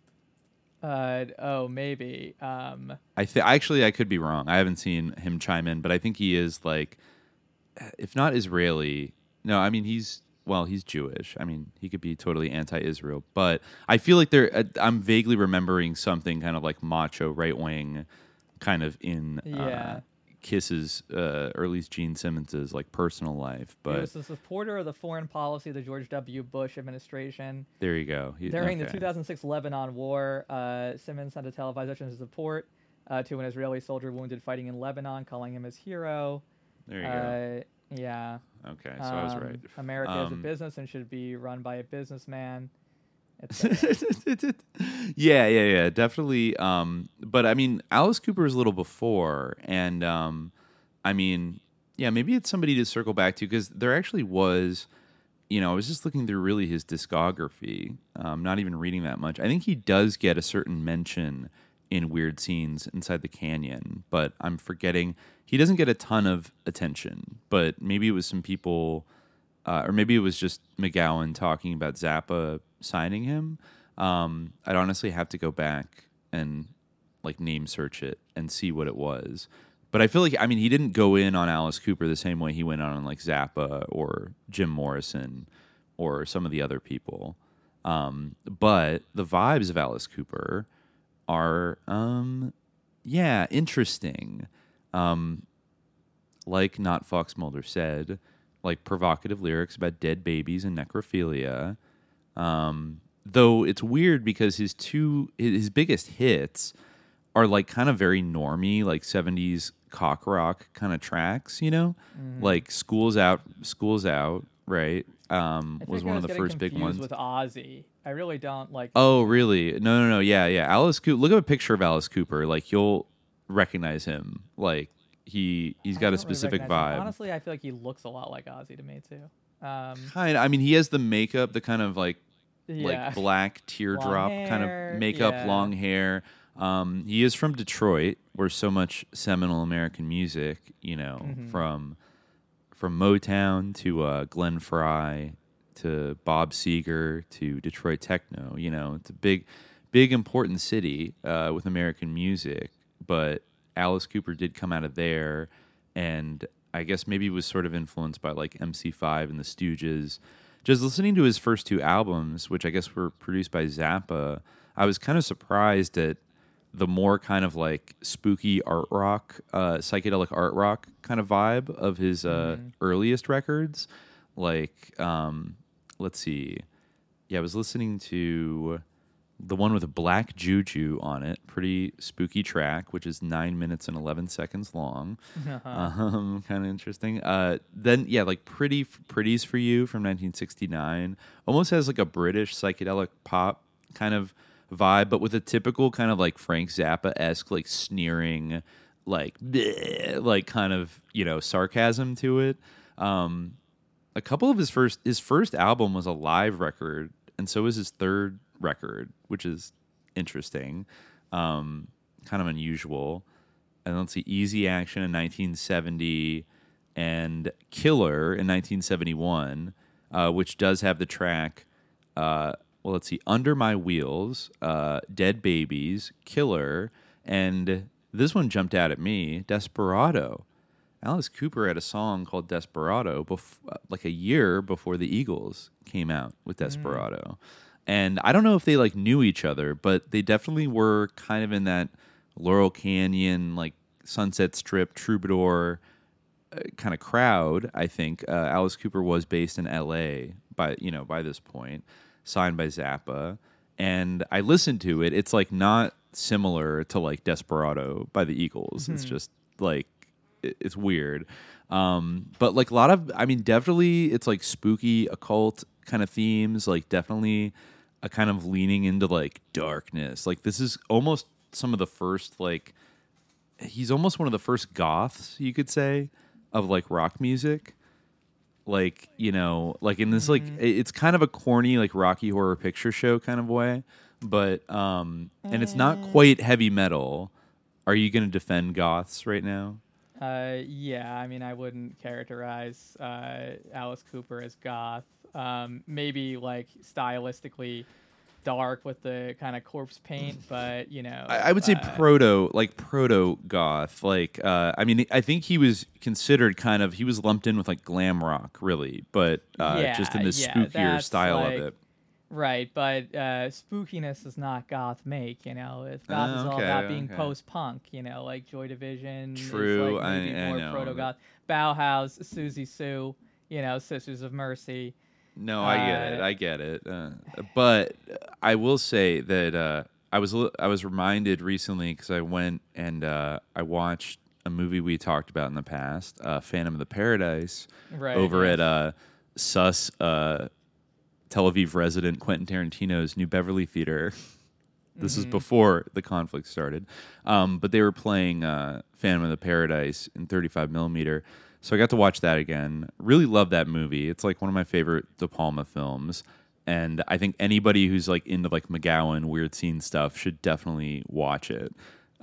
Because like De Palma is kind of spitting in this movie about like, you know, it's sort of riffing on the Phantom of the Opera, but it's really all about the satanic music industry and how it like steals music from people, like the evil swan who like literally has a contract with the devil. For like eternal youth and power, blah, blah, blah. But if you'll remember, like one of the plot points in that movie is like, you know, they basically they replaced the girl, Phoenix, who like Winslow Leach, like the protagonist, like wants her to sing his cantata, right? His Faust cantata. And the evil swan, you know, basically is like, of course. But then he decides he needs to like switch her out with basically something more evil and like sick. And so there's that scene where he's just like going around in a circle to like all the different groups singing the cantata in like a completely different genre. And then there's Beef, like the kind of shitty guitar slinging, you know, guy who's actually like an effeminate gay man who's just putting on like a persona of being like a beefed out like shock rocker, like super masculine. Like it's kind of a funny like detail of the movie that I wonder what like De Palma was kind of getting at with that. But then he ends up becoming this like shock rock kind of like like snakes and leather and like, you know, face paint kind of guy who's doing like this heavy metal hard rock, like really shitty version of the cantata.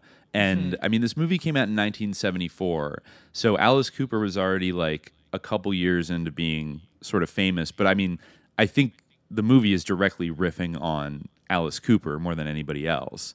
And you know, and you know, by having the character in that position, it's sort of implying that like this style of music is almost like exactly what Satan like asks for, you know, from his record producer, from his record moguls. Like, give me the shittiest, like low vibrational, like loud kind of shock rock crap like ever, with like no beauty in it. That's just all kind of like camp and fake and whatever. And so yeah, I wonder if like De Palma feels that way about Alice Cooper. Basically, I mean, he shits on a lot of people. Like he kind of shits on the Beach Boys and like, you know, that like a few different kind of styles of music, but he definitely takes satirical aim because that's the type of music that like when like Winslow Leach, like the Phantom, finds out about it, he's like, ah, like he gets like enraged and then like spoiler alert, murders Beef like in the middle of his performance. The movie at length. On That's true. That's true. So that put Alice Cooper a little bit back in my mind recently because I'm like, oh yeah, like that is definitely. It was still before, you know, 74, maybe Black Sabbath was kind of on the rise at that point. But a few people have told me we should like look into Black Sabbath because that might be kind of like an Eagle situation where like obviously like they're ensconced in susness, but or actually almost like a CCR thing where they were like kind of like left wing and like I don't know, like had like socially conscious sort of lyrics, and then like the music industry like got a hold of them and like turned it all into like darkness and then ripped them off and like stole their money and shit like that. But you know, history of sus metal one day. I still want to do like sus Beatles at some point. I was like thinking about that's sus a gold Beatles line. too, especially because one of the later questions on this list. But yeah, I wish I had more to say about Alice Cooper, like in general. I mean, the fact that Zappa was like obsessed, like this is the lore.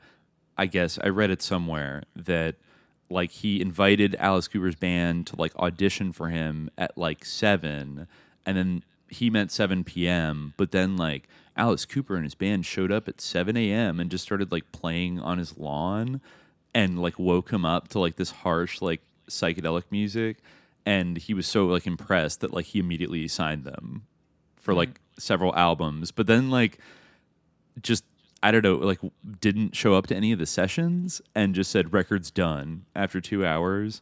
And like he just really wanted to release their stuff no matter how polished or good it was.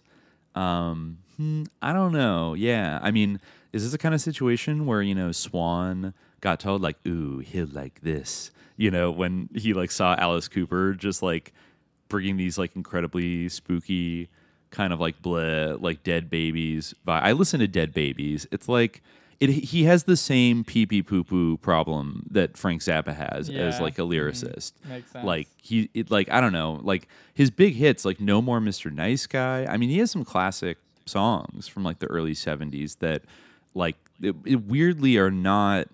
Those aren't really spooky. They're just rebellious like 70s rock. You know what I mean? Like No More Mr. Nice Guy, School's Out for Summer. That's just like, yeah, like anarchy. I'm a teenager, you know. But then all the other songs are like raped and freezing, sick things. I love the dead, Dead Babies. You know, like Black Juju, $1 Billion Babies. Ew, I don't want to know what that's about. I'm 18. Is it my body? Like just like weird. You know, maybe Welcome to My Nightmare, Devil's Food, The Black Widow, Only Women Bleed. What? Like, okay, you know, I get it. You know, we know what the 70s were like in LA. Go to Hell. I'm the Coolest. Oh, come on. Like, yeah, Alice Cooper Goes to Hell, 1976. I'm the coolest. That's... Now, maybe some people are just freaking out and like, there they go again, the church ladies. They just can't handle that this guy is like signaling. It's called music. It's called art. It's called expression. It's just like, well, it's not that. It's just lame. It's lame. You know, yeah, and it's like, lame. why? There's like, no why? value to it, you know? Yeah, and also I think I don't know too much, but I'm not impressed by like the l'enfant terrible type approach to, you know, artistic expression, honestly. Yeah, he also like hasn't changed his aesthetic again, I don't really. know anything about Alice Cooper, honestly, so I you know, maybe I can't pass a judgment, like, because literally the only Alice Cooper song that I can recognize would be like School's Out for Summer. Yeah, School's Out or whatever it's called. I will say this, like listening to a few of his early albums, like they I kind of like them more than I thought I would, because like, you know, School's Out for Summer, No More Mr. Nice Guy, it's just like, I don't know, classic Midwestern, like 70s, like it's like Chicago or something. Like it's just it's fine, but like doesn't really blow me away. And I don't know, like, but then listening to his early 70s stuff, it's kind of weird and dark and spooky and strange. I still don't like the vibe overall of like him and kind of what he's singing about and all this stuff. It's given me just sus energy, but I'll give it there that like he's kind of like a talented, you know, he and his band were talented, but then it's like, okay, we're going to clothe ourselves in this very specific aesthetic, and like he's pretty much clung to it, I think, his entire career. I mean, maybe they like as a bit they've like dressed up, like I'm seeing a picture of them in like tuxedos, like clean shaven, like sarcastically. But you know, in general, I feel like he's still like he's in his like 70s now. Like he still goes around with like the black kind of like eye makeup and like the leather goth kind of thing. And like he's just embraced like his brand essentially, and I guess people are still about it. While the 80s were referred to by Cooper as his, quote, blackout albums because he cannot remember recording them owing to the influence of his new and increasing cocaine addiction. He had an album in 81 called Special Forces, sus. Oh my God, it was produced by the Richard Podolor, best known. There was a sus guy in Three Dog Night that was like very plugged into the weird scenes, but I'm forgetting which one. McGowan talks about it. I think somewhat extensively, but I wonder if Richard Podolor was like the sus guy. Let's see, he was a session musician, maybe not actually, but Special Forces. What was that?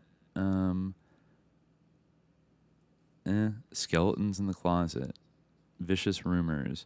Yeah, I don't know. He doesn't remember recording these because he was so maybe he was possessed by some force that was channeling through him. Certainly, in a way, yes. It would not shock me.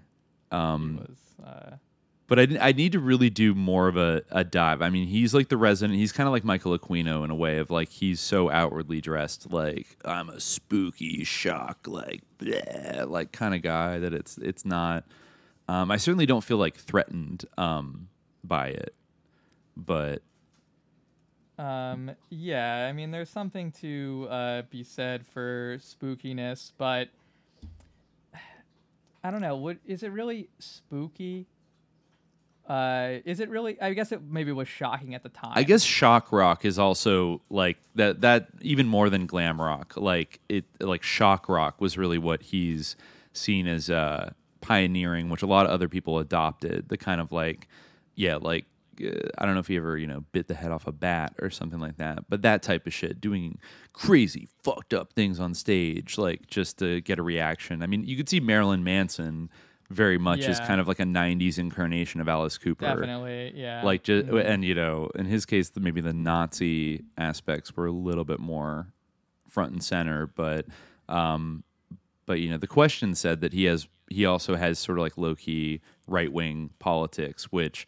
I mean, that the thing about mainstream like metal is, like it's hard not to look at like metal the way it developed, like throughout the 70s and then into the 80s to provide a kind of like soundtrack to like Ronald Reagan's presidency and like just amp up like aggro shit. It's like fine, you can listen to Slayer. Like I'm not saying you can't listen to Slayer, but like I don't know. Like think about the lyrics to it. Like I don't know, like it's like war music kind of, and at a time when America was like not at war, but was actually going through a lot of like social tribulations and things like that, and then this kind of like hyper masculine like and often like employing lots of satanic imagery, which kind of left washed it.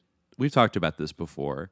About like the fact that they're going out there with like this like blasphemous and symbolism and stuff like that, like freaked out like normie like conservative Christian types, and they reacted to it, which then led to like more left leaning people or more nonconformist type people kind of like rallying around that music because it was or gaining some kind of like attachment to it because it is like provocative and quote unquote subversive in that way, but it's not really substantively subversive because it's just validating kind of like the normative shadow desires, right? Like, it's transgressive to be fascist, for instance, but there are obviously, as is well known, like very prominent fascist tendencies in our society that are liable to be encouraged or discouraged.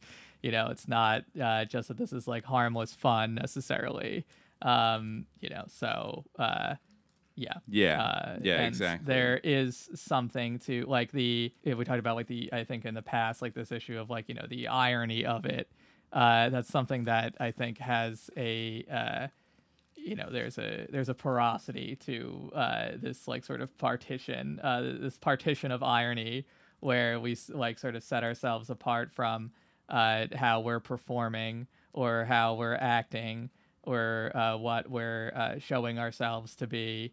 And what we actually become, right? I think that Genesis P. Orridge, who I was surprised to see that we were criticized for basically echoing what had really been, put forward about them in the mainstream press, is a great example of that. Someone who was like, oh, I'm playing a game, I'm playing a part, but it substantially became an actuality. And I think that's similar to people who, throw up swastikas as kind of like a shock bit.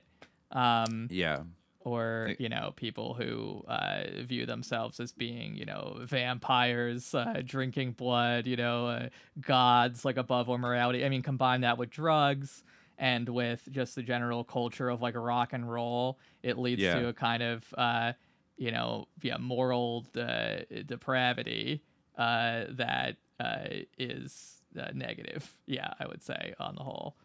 Very negative, yeah.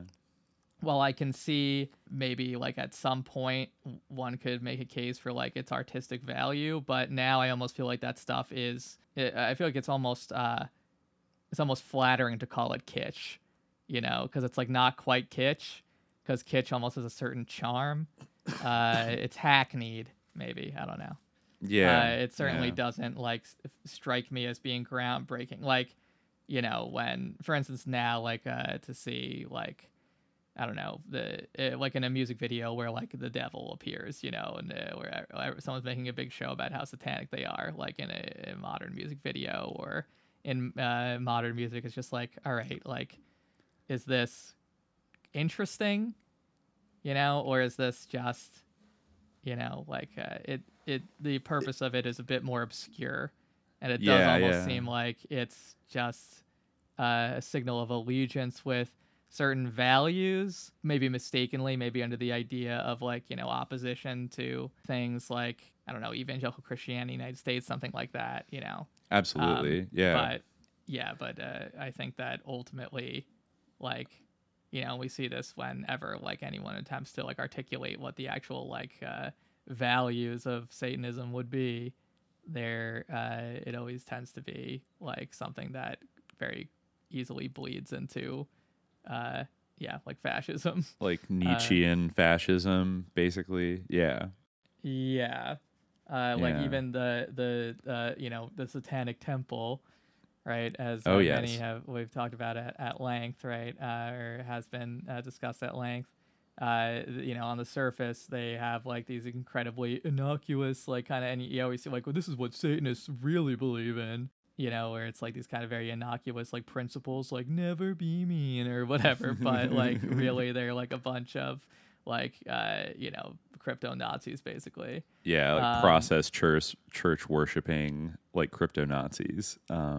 Very cool. I feel like that's but a lot of normies get kind of like, and like establishment media outfit. There was a few years where they were on quite a tear in terms of PR of like getting normies to be like, yeah, I support the Satanic Temple. And it's like, ugh. Like they didn't even realize who they were, but they heard they were at a pro-choice rally or something, and it's like, oh yeah, like they trolled this Republican legislator, and they did some very effective PR for a while. Maybe that's kind of worn off, but the general tone of like, yeah, I'm against these crazy evangelicals, therefore anybody that's like triggering them is cool and like on my side. But like putting aside even all the problems with American evangelicalism, which are many, they're not the only baddies in society, or it's not the only baddie philosophy. Like it doesn't mean that something predicated on worshiping like, I don't know, the dark prince of hell, who puts above like self, basically the triumph of like the self over everything. And like most strands of like dark occultism or Satanism do that. Like you could see how that is like not a great Well, mix. this Like discussion- gassing people up with that in our present day society is actually like doesn't seem like a good thing. Like, well, this discussion kind of, I think, reflects like what I feel like is the approach that one needs to have towards like something like evil or like Satan, right? Is that evil isn't a matter of symbols. This stuff doesn't work in terms of like how things appear, right? That's one of the fundamental facts about the devil, basically, in any conception of it, is that the devil can be like fair seeming, right? The devil doesn't always appear to be it doesn't always appear to be the devil. It doesn't always appear to be evil, right? It can appear to be good. And I think that's broadly true. Like, it's not, and I don't just mean that in the sense of that, like, people embrace the idea of literally worshiping the devil as something good as sort of a reaction to their feeling of disillusionment with religion or something like that. But also that, like, groups and organizations that do profess like opposition to the devil can in fact be evil. And in many cases, like there is a great interpenetration between like those two things, like, extreme professed religiosity in like in the sort of Abrahamic or other tradition, and the tendencies and the impulses and the vices that we recognize as being satanic, right? So I think that it's not a matter of just like, everything that looks evil and scary is satanic, or appears evil and scary is satanic. It's not a matter of the exoteric, right? It's not a matter of symbols and not a matter of appearances. It's a matter of, its actual effects. And I think, exactly. Like things that are evil often masquerade as not evil. And sometimes they do like a reverse psychology where they're like, I'm decked out in all the symbols of evil, but you know what? I'm actually like a really good guy. Or something like that. But actually, okay, wait, there's a twist to this, because I was just flipping through like Alice Cooper's Wikipedia page, and I found an article from 2007 where Alice Cooper criticized Marilyn Manson for being overly anti-Christian in his music. And in fact, in the article, he self-identifies as a Christian, which is interesting. So I don't know if that's a later phenomenon of Alice Cooper, but that's almost like an Insane Clown Posse thing, where they had this like extreme kind of image and content in their music. Carnival is Jesus. It's kind of like that. Hold on, Alice Cooper. When did I wonder if he converted at a certain point? But it's interesting that the real prodigal son, Alice Cooper, shares his testimony. Wow. So he keeps going on tour. His father was an evangelist in the Church of Jesus Christ.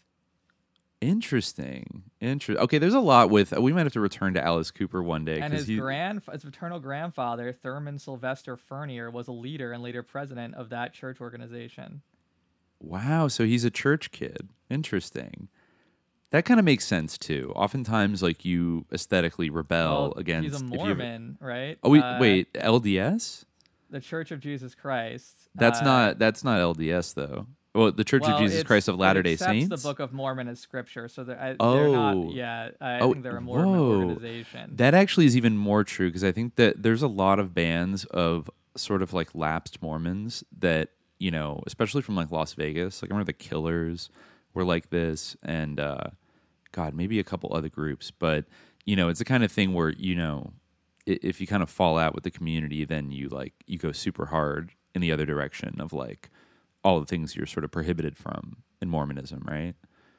It's kind of a thing. It's kind of a vibe. So interesting. So then, he said, and also being from Detroit, that I'm surprised that he's. I never thought of like there being a lot of Mormons in Detroit. Yeah, they're not like the Utah Mormons necessarily. They're like they're kind of like Shia Mormons. Wow. They see Interesting. Sidney Rigdon as Smith's rightful successor, who I guess Mormons don't necessarily agree that he was, right? Yeah, following the death of Joseph Smith, the secession crisis led to schisms in the movement. The Brigham Young branch traveled west to Utah, while Rigdon traveled eastward to Pittsburgh. Oh, wow. So they ended up kind of in the Rust Belt. Yeah, they're Shia Mormons. Wow. And, Okay. Fascinating. Yeah, they're sometimes referred to as Rigdonites by non-members. So yeah, this is basically like interesting. the real Offit. Yeah. Okay, so I mean, also like his performance art as well. It went a lot deeper than just kind of dressing up shockingly. There was whole kind of like bizarre, like theater aspect to his stage performances, and I guess it morphed from a more androgynous kind of figure gradually into the kind of the villainous, like dark guy that became sort of his like default personality. But there were like mock executions and gothic torture modes being imposed on Cooper, climaxing in a staged execution by electric chair, which is actually how Beef in Famine of the Paradise dies. Is he has like a lightning bolt light thrown at him, and he gets electrocuted. Yeah, Mm-hmm. So yeah, I wonder if De Palma like knew Alice Cooper and was like friends with him or something. Huh. L.A. just didn't get it, he said, because he didn't move there until 1972. He was in Detroit. He said, L.A. just didn't get it. They were all on the wrong drug for us. They were on acid, and we were basically drinking beer. We fit much more in Detroit than we did anywhere else. Interesting. So he kind of really went against like the kind of hippie flower power bands like in his early years, and then that kind of morphed into like this performance, like extreme violent performance thing that then kind of went into like macho glam rock territory. And let's see, what did he say about Marilyn Manson? That makes sense. Thinking about it as something that was like a reaction against the hippie vibe makes sense, you know. Because I guess you could say like the Stooges and like there are a couple other bands that were kind of like that. I mean, we even talked about how Creedence like a little bit was like bucking against like the super hippie flower power trippy kind of trend. Like they like indulged in it a little bit early on, but then they took it more in like a southern direction. It sounds like they kind of did that as well. I guess on his album Brutal Planet, all his songs are reality based, which he says the 4 scariest songs on the album were all from CNN. They are Blow Me a Kiss, about the Columbine shootings, Wicked Young Man, about hate groups in America, and Pick Up the Bones, about the war in Kosovo. Interesting. He says, I literally saw that on CNN, said Cooper about the latter song. I saw the guy collecting his family in a pillowcase. I couldn't believe it. I sat there and I said, Stephen King couldn't write this. Nobody would believe it. I was in the midst of writing Brutal Planet, and I started getting all this evidence that we're already there. The even greater horror, said Cooper, is that we don't react. We live in these little convenient pockets called Toronto, Phoenix, said the Arizona-based rocker. We might as well have the glass bubble put over top of us because we're so insulated. There's 65 wars going on this planet right now, but everybody talks about how enlightened we are. Everybody talks about how technology is bringing the global community together. And isn't it great that we're living in such a time of peace? Genocide is rampant. Wow, okay, facts, Alice. As you might expect, some of Brutal Planet's lyrics are heavy, and Cooper expects some flack, particularly when it comes to Wicked Young Man, in which the protagonist talks about having, quote, a pocket full of bullets and a blueprint of the school. Well, don't you think we ought to know who this guy is, he said. I think Alice... Oh, he also talks about Alice Cooper in the third person, like it's a different... multiple personality. Yeah, that FYI. I could see Vigilant Citizen having a field day with this. You know, the original Monarch. Yeah. So he says, "quote: I think Alice should write about him, should describe him, should warn you about him. He's here. We can't just sweep him under the rug. As much as I hate Columbine, we can't just let that be another page in history. We need for that to be something that's in our face for quite a while. Because I mean, if that wasn't a wake-up call, what was?" Cooper, who has 3 children, aged 7 and 19, said he's genuinely concerned about the state of the planet, but he would never put the blame on increasingly violent entertainment. Quote, I took exception to their blaming rock and roll because, of course, it's the easiest target. Rock and roll. How does a parent not know his kid's got 50 bombs in the garage? I have a 15-year-old son. I know if he's got a firecracker. I know if he's got a BB gun. I'm in touch with him. I'm connected to him. How do you not know your kid's got enough to wipe out an army with weapons? Still, Cooper, who won't perform in Toronto until spring, did say he has some problems with his 90s counterpart, Marilyn Manson. Quote, I'm Christian, and I'm sitting there going, how dare you tear up the Bible on stage? He even pissed me off. And this whole Antichrist superstar. Personally, as a Christian, I took real exception to that. I wasn't surprised by it. He was surprised, however, that Manson adopted a style similar to his. Quote, I figured anybody that creative would go out of his way not to look like Alice Cooper. To name yourself Marilyn Manson, that's like coming out with a band that looks like Kiss and calling yourself Smooch. It's a little too close, isn't it? Whoa, wow, Yeah, okay. He has a bit of a point, yeah. He does have a bit of a point. Now, I mean, maybe I'm retracting a little bit there's definitely sus vibes going on with Alice Cooper, but maybe it's a little more complex than he's just beef. He became a born-again Christian later on, I guess, after he was a Mormon. After his blackout era? After his blackout era. Okay, so it seems like he rebelled against his like Shia Mormon upbringing and embraced like the dark side kind of shit, and then fell into a freebase cocaine like black hole in the 80s, and then became a born again Christian, but is still mad about he wasn't wrong about living in Phoenix and all these other places and genocide happening. He wasn't wrong about genocide happening in the least. Yeah, it's interesting because he was like really, I guess, anti-politics, like or getting involved in politics at all. You know, he believes that rock and roll and politics should have nothing to do with each other. Interesting. I kind of respect that to a point. He said that those who supported John Kerry were committing treason against rock and roll. It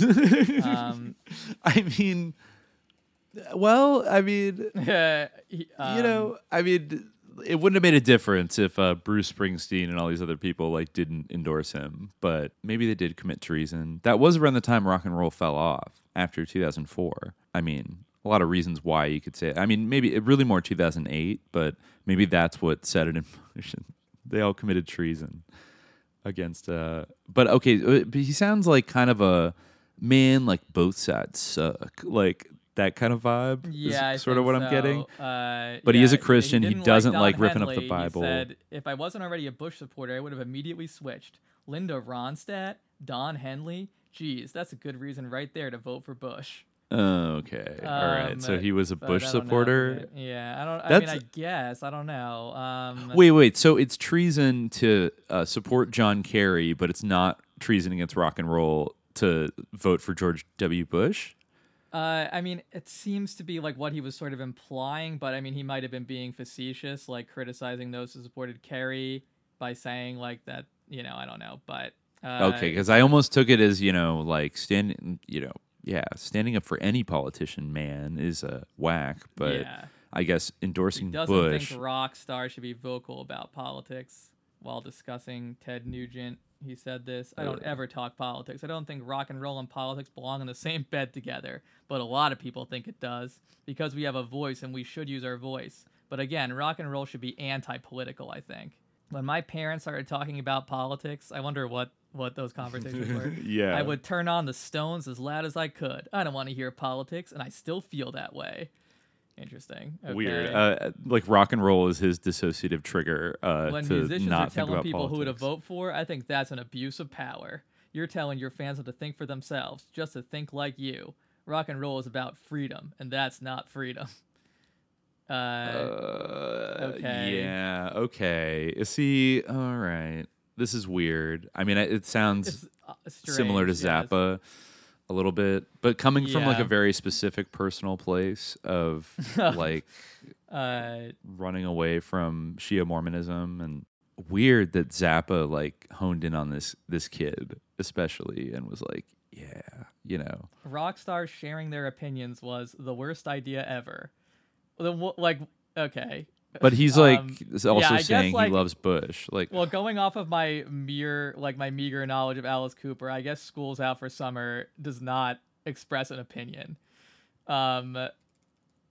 It celebrates school being blown to pieces. Now, So public infrastructure it's being kind of got destroyed. an anti-authoritarian sensibility, right? You know, we can't salute you, can't find a flag. If that don't suit you, that's a drag. All right. Yeah, which gets new toys. It's vague enough to be it can be kind of coded in either direction, and it's anti-teacher, I guess. Or I mean, is this necessarily? I guess maybe tonally you get it, but could it be like lamenting that there are no more pencils and no more teachers? I mean, the tone of the song is so celebratory that I think it's like it's like celebrating. Then he says, "Out for summer, out till fall. We might not come back at all." Yeah. And school's been blown to pieces. Intelligence. We can't even think of a word that rhymes. Yeah, it's like celebrating not being educated, ignorance, and being stupid. Yeah, see, this is where it gets. This is where some of the rock and roll shit. When value. When I go back on it, it's like be stupid. This is don't the educate satanic yourself. idea of freedom, where it's rock and roll is about freedom. It's about not expressing any opinions except the virtue of being dumb. And not and hating teachers and wanting them to blow up. And all authorities are tankies that need to be overthrown. In this Freudian way. Everything's mom and dad and needs to be overthrown. It's interesting how that specific expression of rock and roll carved out such a big portion of the market in the 70s and the 80s. And then I just keep thinking about that Moscow Peace Festival in 1990, where I think Metallica or Pantera, there were a shitload of all of these types of bands, came to rock out or right before. And I can't remember right now, but somebody was sharing something sus about one musician or another a week or two ago. And I guess the organizer of that concert was also a music manager who had been caught with 25 pounds of marijuana or something. And as part of his community service, he was allowed to go organize the Moscow Peace heavy metal festival in 1990, which is so literally he did it under the supervision of law enforcement. I don't know. I have to remember who that is. I don't know why I can't remember it right now. But that's this interview in Vulture where he says, "I grew up in the church. All my friends were from there. When the band got together, I went as far away as I possibly could go and became the poster boy for everything that was wrong. The right-wing Christian world thought I was satanic. They heard about the hangings and the guillotine and the snakes and all that. They didn't count in the comedy of it. They didn't get it. It was a bit. But it was based in dark comedy. There was never anything anti-Christian in my show. There were never any upside-down crosses. There was nothing satanic. When I became Christian, my pastor said, 'Look where God put you.' And I said, 'What do you mean?' He says, 'Well, you were the Fonz. You were the leader of the pack, and now you're Christian. Don't you think it's a great place for you to be in rock and roll?' I went, 'Yeah, I do.' He says, 'Okay, I don't think Jesus is looking at you and saying, I gave you all this talent, don't use it. I take time out to read and pray every single morning. I play right before I go on stage. I'm in church every Sunday with my wife. We have a Christian teen outreach, but it's not going to affect the show because there was never anything in the show that was anti-Christian.'" Interesting. So okay. That's his position. Huh. Yes. He says, "There is no Alice Cooper. I play the character Alice Cooper. I sometimes forget that I'm Alice Cooper. I play this character the same way I would play Macbeth, and the same way I would play Jack the Ripper. It's not me. I am totally the opposite of that character. That's why he's so much fun to play." Fascinating. So it's a full bit. It's completely a bit, character. yeah. I mean, of course, I agree that representing something and condoning it should not be conflated. But I also think that there is certainly complexity there that's long been acknowledged. Not to say that, again, like I said, I really know nothing about Alice Cooper. I strongly oppose the lyrics "School's Out for Summer." I feel like this should have been the anthem of the recent Twitter discourse of schools suck. I mean, obviously I recognize the disciplinary aspect of schools and how schools are mechanisms of indoctrination, although I'm not opposed to schools per se. I think schools per se are good. I recognize that Yes. schools in, American society, the institution of education is deeply imbricated with all the systems that we criticize for sure. But Yes. education per se, I do not oppose. I stand resolutely that schools should not be blown to pieces. They Schools by not Dead cool. Prez is a much more sophisticated critique of education than Schools Out for Summer, I would say. So, Word. yeah. I mean, again, I almost feel like, I don't know, Alice Cooper is not something that really is on my radar or something that there might be some susness there, but I don't know if it's in the shocking components of it, because it's almost so. I imagine at the time maybe, but at the time I almost could see that there maybe is some at least creativity to this because it was a bit more novel. So I don't know, but I feel like it's not something that, certainly Alice Cooper is not something that I feel is a major. It's not sus in the way of it's so incredibly demonic in its aesthetics, Yeah. Maybe at the time I would have registered differently, but I don't know. Yeah. Maybe. Yeah. I think the Zappa connection is worth maybe looking into when we, maybe one day have to do a dedicated, sus check on, Frank Zappa. The chapter in Weird Scenes is not enough for some people, apparently. But I think there's also interesting nuances there of what made him into, I don't know, whatever he was. But, all right. Also, since I think this will come out before Halloween, hopefully next week, but I guess I'll just say I'm going to be speaking, doing something at an event in Los Angeles. It's going to be on this Friday, October 27th, starting at 9 p.m. in Echo Park with Recluse and several other personalities. I think we're all going to be talking about the sus history of Los Angeles primarily, but I'll post on Instagram the flyer for it so you can text the number for the address.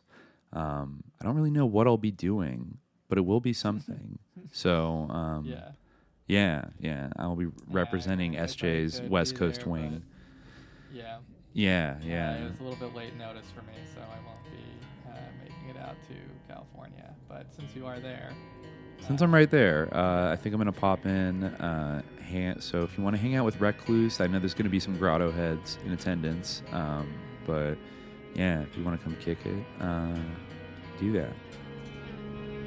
Collecting pieces of my family in an old pillowcase. This one has a skull, but it don't have a face. These look like the arms of my father, so strong. And the ring on this finger means my grandmother's gone.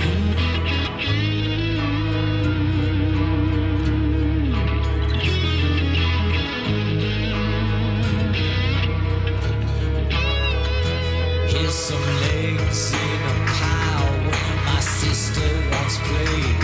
Here's some mud made of blood, and these teeth are decayed. The ear of my brother, the hand of a friend, and I just can't put them back together again. Pick up the bows and set them on fire. Follow the smoke, going higher and higher. Pick up the bows and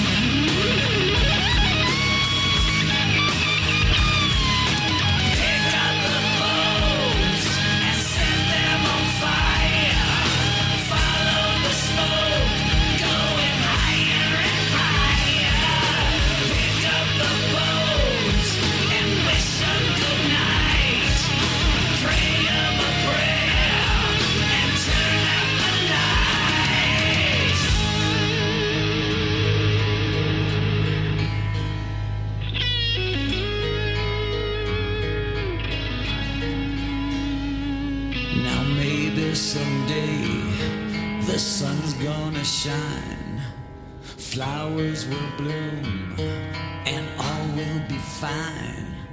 But nothing'll grow on this burnt, cursed ground, 'cause the breath of the death is the only sound.